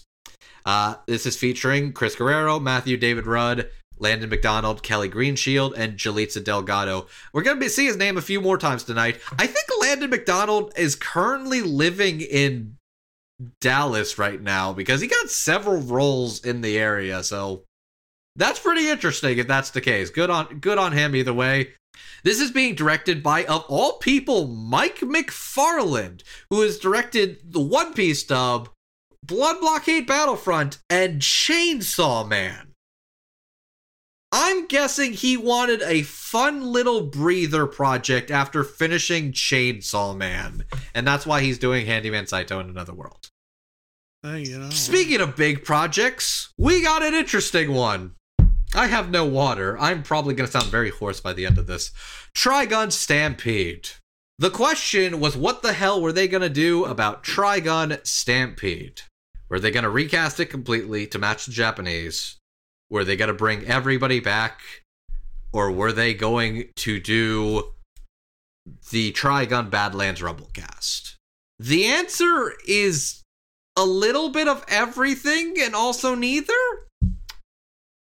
Reprising his role 20 years later, Johnny Young Bosch is back as Vash the Stampede, who you'll know as Leo Fotia in Promare and Ichigo Kurosaki in Bleach. And many other things. And many other things. Meryl Streif is being played now by Sarah Roach, who I have previously mentioned as the lead in Lavian in Trails of Cold Steel, and Railza in Handyman Saito in Another World. Playing the new character, Roberto De Niro, is Ben Bryant, who has played characters such as One B's homeroom teacher Vlad King in My Hero Academia and Hiyoshi in The Vampire Dies in No Time. And playing the role of Millions Knives, I'm pretty actually interested. Good choice, is Austin Tyndall, who has played characters such as Accelerator in A Certain Magical Index and Ken Kaneki in Tokyo Ghoul. Playing Baby Vash is Kristen McGuire, which I want to highlight because in like a month, she has played 2 baby versions of classic beloved characters. In the Dragon Ball Z Kakarot video game DLC, she's Baby Goku. And now she's Baby Vash. Also featuring Megan Shipman as Baby Knives, Emily Fajardo as Rem, and Lydia McKay as somebody else. I forgot their name. This is being directed by Jeremy Inman and Dallas Reed. Jeremy has directed Decadence, Golden Kamuy, and Sabakui Bisco. Dallas has directed Robohachi and The Dungeon of Black Company. That's a pretty interesting cast, but the show looks really good, and I'm actually told this dub is pretty good. Fun fact, the person writing the dub for this, Macy Ann Johnson, is as old as the original Trigun anime. She was born in 1999. Feeling old yet? Always. Then there's Saving 80,000 Gold in Another World for My Retirement, another isekai one. Playing the titular character Mitsuha is Trina Nishimura, who has played Mikasa in Attack on Titan and Natsume in Decadence. Playing her buddy Colette is Marianne Bray, who has played Pepper in No Gun's Life, and the cat Myrrh in The Case Study of Vanitas. This one features Anthony Damasco, Travis Molyneux, Aaron Kelly Noble, and Randy Perman. This is also being directed by Jeremy Inman and Dallas Reed, who are directing the previously mentioned Trigun Stampede. Now we're on to the reincarnation of the strongest exorcist in another world. This is another isekai one, where it's a fucking exorcist guy gets brought in a fantasy world, and now he has Japanese magic. That's a joke. Do you get it? Aseka, our main character, is also Marion Bray, who is Colette in the just mentioned a second ago, Saving AVK in Another World, and Liddy in Shadow's House. Yifa is being played by Leo Matthews. This is pretty much their first named anime character role, but they're also a non-binary actor playing a lead heroine in an isekai anime. GG, good for you, dude. Amiyu is Lucy Christian, who is, you fucking know who Lucy Christian is. Ochako and Nagisa and Nami, you know. This dub features a lot of new, fresher face talents. Jim Ferranda, Naya Moreno, James Marler, Ryan Negron, Victoria Vitti, Lisette Diaz, and Mike Smith. This is being directed by Jason Lord and also Aaron Roberts, who have both directed dubs such as More Than a Married Couple But Not Lovers and Lucifer and the Biscuit Hammer. There's also this cute little adult rom-com anime called The Ice Guy and His Cool Female Colleague. I've heard good things about this. Actually looks like a pretty good cast. Our Ice Guy Himuro is Lee George, who's played characters like Apare in Apare Ranman and Shizumu in SSSS Dynazenon. And our lead heroine, Fuyutsuki, is Kristen McGuire, who you'll also know as Alice in The Duke of Death and His Maid, and Yume Minami, also in Dynazenon. This dub features the likes of Caitlin Glass, Austin Tyndall, Sean Gann, and Macy Ann Johnson. This is being directed by Michelle Rojas, who has directed the Kaguya-sama Love is War dub, Love Live Superstar, and the new Higurashi Go and Sets anime series. Vinland Saga Season 2. Here was the other big, what the fuck were they gonna do with this one? Were they gonna make a new cast? Were they going to continue the Sentai continuity? Were they gonna do the LA dub continuity? We have our answer. Reprising their roles from the Sentai dub are Mike Haimoto, Josh Greeley, and John Swayze as Thorfinn, Canute, and Leif Erikson themselves. I think Jet may have something to add about this. No, I'm dead actually. We'll get to this in a bit. I'm just kind of cycling through all these right now. There's a lot of new people that are listed, but there's only two that I think are actually key characters. Einar and Kettle. Einar is effectively the new deuteragonist, or whatever. He's one of the new protagonists of the second season. He's being played by the legendary Ian Sinclair, who is Sugimoto in Golden Kamuy and Kurino Soma in Fruits Basket. Kettle is the guy who buys Einar because he owns slaves who work on his farm. He's being played by Doug Jackson, who has played Keith in Fairy Tail's final season, and Toru's grandpa, also in Fruits Basket. This dub is being directed by Jerry Jewell and Jill Harris. Jerry Jewell has directed Star Blazers 2099 and The Daily Life of the Immortal King and Raven of the Inner Palace, and Jill has also directed Daily Life and Raven of the Inner Palace alongside Jerry. Interesting duo doing that dub. Very interesting takes on where they're going and how this is going to turn out. But you know what? I'm happy they got the Sentai people back because I was partial to the Sentai dub more than the Netflix one. By the Grace of the Gods Season 2 and Bovary Season 2. They got pretty much everybody that needs to be back for those. Slightly different crews, but they got all the people you want back to reprise for season 2. Ningen Fushin, adventurers who will save the world someday. Nick is being played by Kieran Flitton, who has played characters such as Kyle in I'm the Villainous, So I'm Taming the Final Boss, and Yota Murakami in Gleipnir. He just recently moved here from the UK, and this is his first anime leading role. I'm very happy for him in particular. Curran, the hot dragon lady, is Brittany Karpowski, who's Grim in The Combatants Will Be Dispatched, and Rimuru, in That Time I Just Got Reincarnated as a Slime. I just saw Scarlet Bond, by the way. Pretty fun movie, for the most part. Moving on. Tiana is Christina Kelly, who has played Alpha in The Eminence in Shadow and Minami Nanami in bottom tier character Tomazaki. She's usually more on the Houston side of things. Exciting to see her in another leading thing for a Dallas dub. Zem is also being played by Landon McDonald, who is Kazuki Kursu in Buddy Daddies and Enmu in Demon Slayer Mugen Train. I almost said Entertainment District. This one's also featuring Kelsey Maher, Philip Weber, Kristen McGuire. Okay, I'm tired. You fucking get it. I don't really care about this show. I'm just doing this obligation-wise. This is also being directed by Jerry Jewell and Jill Harris, who doing Vinland Saga Season 2. And just because this is the show I'm actually watching right now, and I actually really like the dub, Tomo-chan is a girl, is the same Dame Cyber dub that is now 4 weeks in, and I really wanted to talk about the dub. The main girl, Tomo Aizawa, is played by Lexi Nieto, who has played Walkure in Talk Op Destiny. That's so far only her other named anime role, and she is the main character in Tomo-chan. Junichi Kubota is Rika Fajardo, who has played Sakurai in Uzaki-chan Wants to Hang Out, and Roland in The Case Study of Vanitas, because Riko's done a shit ton of things, and I want to highlight The Case Study of Vanitas. You people need to watch it more. I'm happy you're watching it, Alex. I'm very proud of you. Mizuku Gundo is Jade Saxton. I fucking love Mizuku. She's so good. Jade Saxton has played Chika in Kaguya-sama Love is War, and the character Mizuku most reminds me of Saki Hanajima in Fruits Basket. Kosei Mizuki is Kieran Strange, a good boy who's played characters such as Ashito in Awashi and Louis Desaad, also in The Case Study of Vanitas. And then Carol Alston. We mentioned this already. Carol Alston is being played by the same person in Japanese as she is in English. Sally Amaki, who has played Sakura Fujimi in 22-7 and Eliza Shimizu in Bocchi the Rock. The director's Caitlin Glass, who's done Horimiya, Fruits Basket, and Oran High School Host Club. Holy shit. I can't. Okay, I need water now. Remember, kids, it's good to hydrate. I ran out of water. I just need to get more. Anyways, I'm done. That's all the ones that have been announced. Fruit of Evolution Season 2 hasn't come out yet, but you don't fucking care about Fruit of Evolution. I know you. So we were talking about this briefly earlier for a second, in case you want my opinions. Vinland Saga definitely sounds pretty good. I really like the dub of Tomo-chan as a girl. I think Carol Alston. It took me a second to get used to Sally Amaki, and I think she needs to adapt. She needed to adapt a little to ADR styling, and she's pretty on par with how she's playing the character in Japanese too. So that might be why it's a little weird. But I think she's growing into it.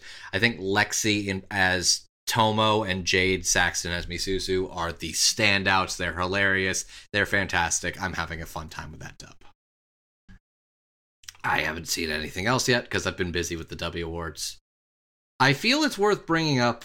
We were talking about Crunchyroll's been doing a thing now where they decide their dub lineup almost immediately and pretty much assume all the hits right out the gate. And also do all the sequels that were already dubbed. Now that's how we get stuff like a fully dubbed Handshakers. So this season, now we have an interesting problem.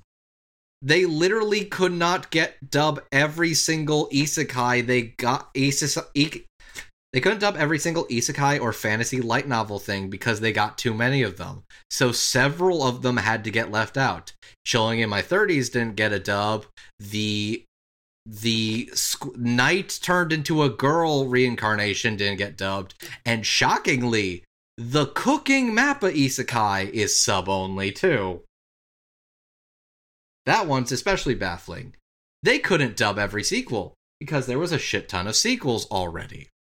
They are not currently dubbing The Vampire Dies in No Time Season 2. They are currently not dubbing Sorcerer, Stabber, Orphan, Chaos in Uberama, or whatever it's called.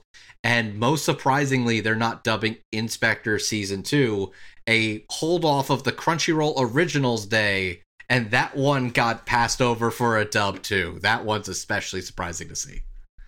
Mm-hmm. And then, of course, yeah, Bocchi the Rock and Do It Yourself got ignored last season, which is a crime, and I hope they reprimand that. Yeah, as mentioned before, it does not particularly turn out well when Crunchyroll tries to predict the future. I think the problem is, like, sometimes they've kind of made it where it's like every studio is booked solid immediately, so there's kind of no room to course correct if something winds up being a bigger surprise hit than they expected. It's basically stick to your guns. We don't care if Bocchi the Rock has a slightly higher mouse rating than even Chainsaw Man right now, and it's picking up a shit ton of steam and a whole lot of memes. We booked everything solid, so we're going to commit to dubbing. What the fuck was that trash thing that came out last season? We have committed to it, so we are going to continue dubbing. Oh, okay, this bit's too long. I can't think of anything. I think I'm a little wiped. You at least kind of understand what I'm getting at. Anyways, that was a lot of dubs. We would be getting the Nier Automata dub and the Misfit of Demon Cat. I mean, oh god, I'm shutting down. Well, I'll give you an addendum. Remember that Berserk Golden Age arc TV recut? Oh shit, I forgot about that. Yes, Yeah, yes, I do. They announced the dub cast for that, and they got Mark DeRyson back as Guts. They got Mark DeRyson, they got Kevin Collins, and they got Carrie Kiernan back as Guts, Griffith, and Casca. And this is being dubbed at the same studio that did the movies. It's being dubbed by Mike Sinner-Nicholas and Stephanie Shea at NYAV Post. And this is, in fact, a new dub. There are new cast members credited that were not active in the dubbing scene several years ago, like Frank Tadaro and Luis Bermudez. This is a new dub, straight up. Well, people make decisions. I'm very impressed I cannot believe they got Mark DeRyson back. That one's actually wild. More power to Mike and Stephanie. That's incredible. Actually, very impressed. Yeah. Very, very good. I'm going to give that credit to Mike and Stephanie instead of Crunchyroll, because I feel like giving thanks to Crunchyroll is kind of like counterproductive. It's like, thanks for Crunchyroll for letting your your third what do you call it? Subcontracted studios do work for you because you literally have too many fucking shows that you can't do everything. But you're stubborn, and as we have described in the past, you are more than happy to cut off your nose to spite your face, but it seems like at least the Mob Psycho situation fucking spooked you enough to let your subcontractors do the things they were already expected to do. Your fans will be happy, your work relationships will be solid instead of on rocky foundation. We're not going to have union talks yet, but fucking Christ, you're at least going to keep those parties appeased for the time being. Don't try and burn $1 to save a penny. It will never work out in the end. Don't fuck around only to find out, ladies and gentlemen. Yeah, don't make us pull out the graph meme. All right, I think that's all the big ones. Okay, that's good. Oh, and to all the weirdos out there who are trying to play White Knight for the valor of that dog fucker show that High Dive has, because the subs are a little mimetic. Reprioritize your priorities, you fucking weirdos. Who's gonna die on the hill of the dog fucker show? There's some people out there. Oh, I forgot to mention, they didn't get to dub the popular Yuri. You know what? A good example for this season, actually. The Yuri Isekai, which is doing a lot better than most of the other Isekai shit that actually got announced. And because they announced that late, I guess they're like, oh, we can't dub this right now. We're too busy dubbing Ningen Fushin, a show where there's a fucking... I'm told it's actually not that terrible, but one dude has a pretty fucking heinous backstory. Yeah. And I also saw a gif of a guy going downstairs, and it looked like dog shit. Geek Toys strikes again. Oh, goody. Well, we got through all that in less time than it took to talk about the fucking Crunchyroll Anime Awards, so... I'm good like that. I'm efficient. You're welcome. Okay. That leaves us with one last thing to do, talk about some upcoming home video releases that were announced recently. There aren't a lot, don't worry. Alright, starting from Viz, coming out on April 4th, Season 1 of Record of Ragnarok. I kind of want to zero in on this for at least a minute. Bear with me. I'm not going to pretend I'm the biggest Record of Ragnarok fan. I've yet to watch it, and I know people think it looks like ass. But, this is interesting for a specific reason. A, this is not the first, they just got Levius on home video, which was another Netflix home video thing they got. Also worth noting, this is Warner Brothers Entertainment Japan. Guess what they have? Fucking Stone Ocean. It would not surprise me if Record of Ragnarok being released by Viz on home video is going to be the gateway to how we're going to get Stone Ocean on home video. Knock on wood. Yep. It also wouldn't surprise me if Viz is going to continue to get more stuff from Netflix while also continuing their cross promotion of manga they have the license to. I actually wrote down a list. So if they end up getting stuff like JoJo's Stone Ocean, Thus Spoke Kishibe Rohan, Komi Can't Communicate, that one I'm feeling because of Show Pro, Way of the House Husband, Beastars Romantic Killer, Kuriko's Basketball, Dorohedoro, and Children of the Whales anytime soon. Look out for any of those. Mm-hmm. You may quote me on that. Okay. Coming to us from Right Stuff on April 18th. I lost my place for a moment. We have Zoku Sayonara Setsubo Sensei with a note, I believe, pulled from WTK that the liner notes will be digital. A bummer, but I also get it. I feel like you're going to get diminishing returns on the sequel seasons. It would be cool if they did liner notes for all of them, but they also didn't really give you a place to put the liner notes last time for season 1 either, so at least the liner notes are still there, because that shit's wild. Mm-hmm. Now from Sentai, we have their May release slate. They released this a week after their April one. Yeah. So, starting with coming out on May 2nd, a brand new release of the 2006 Fate Stay Night. It's the whole series, and I think the TV movie too.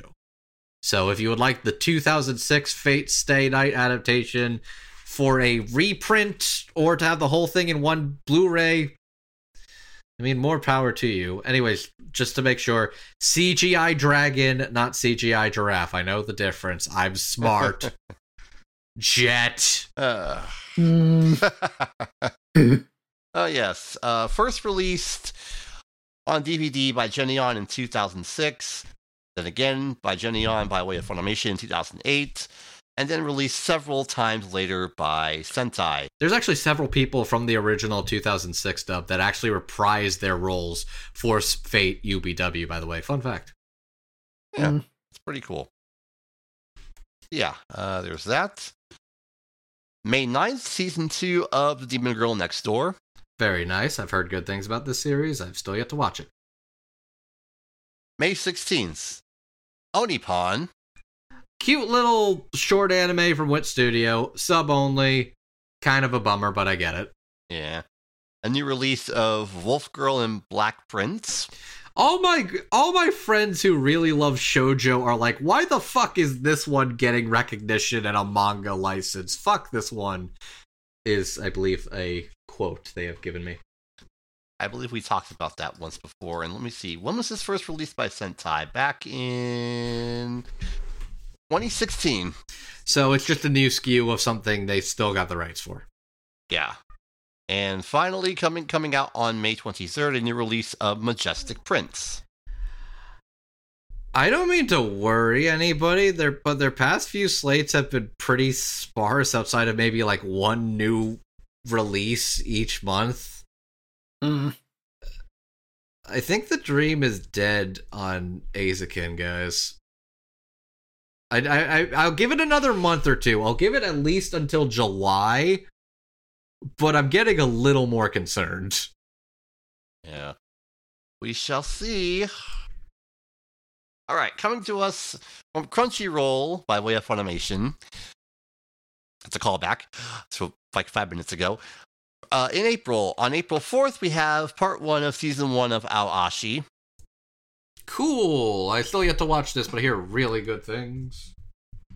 And we have a 25th anniversary commemorative re-release of Cowboy Bebop. Without the movie. Yeah, because obviously it's just too difficult to get a licensing deal with Sony to get that movie released by a company owned by Sony. I mean, Aniplex and Crunchyroll are still technically separate companies. Yeah. Politics. I mean, it's cool that they're doing this. There's going to be a limited edition release that has art cards, and that's cool. I believe this will have the 5 discs that were released from that really expensive crowdsourced thing they did a couple years ago. It looks nice, but I've already got it. I'm good.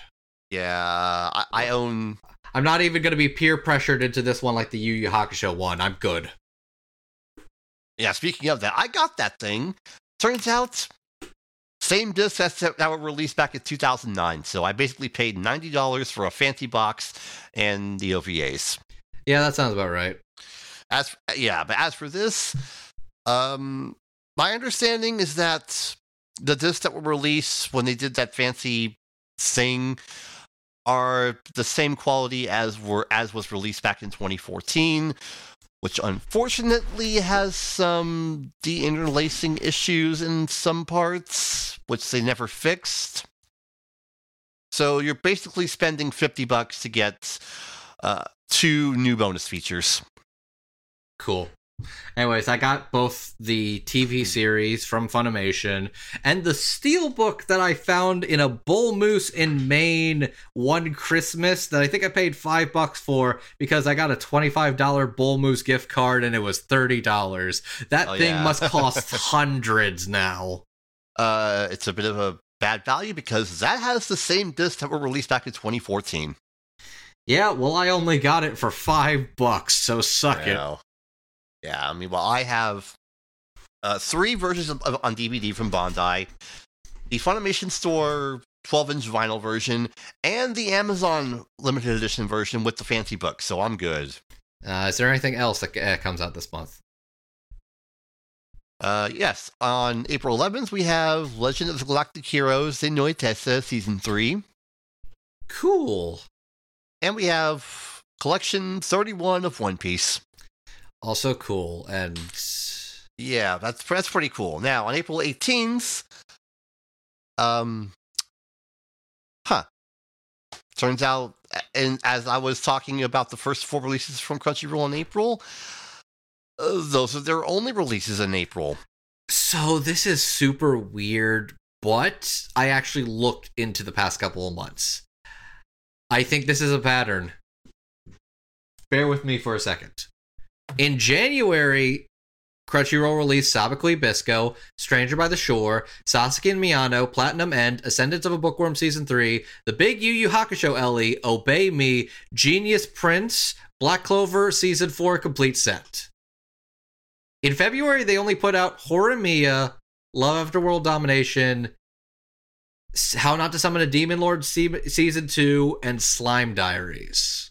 In March, they put out Heaven's Official Blessing, Mirko-chan, Arifueta, Mushoku Tensei Part 2, Dragon Ball Superhero, Jujutsu Kaisen 0, Sing a Bit of Harmony, and Attack on Titan's final season, Part 2 of 3.5. April is Cowboy Bebop, Aoashi, and Legend of Galactic Heroes. You're telling me they can't do a new release of Nichijou? I'm telling you that I think they stuff 1 month, and then the next month is barren. Well, that's not smart. I don't think it is, but it's literally January and March have a shit ton of releases and like nice boxes and LEs. And then February and April each have 1 new LE and like 2 to 4 new SKUs, and that's it. So what I'm saying is May's gonna be pretty meaty, in theory, if my theory's correct. Yeah, probably. Oh, we'll find out in a couple weeks. Speaking of meaty, this one last thing from Discotek coming out on March 28th. We have the 1978 TV series of Treasure Island.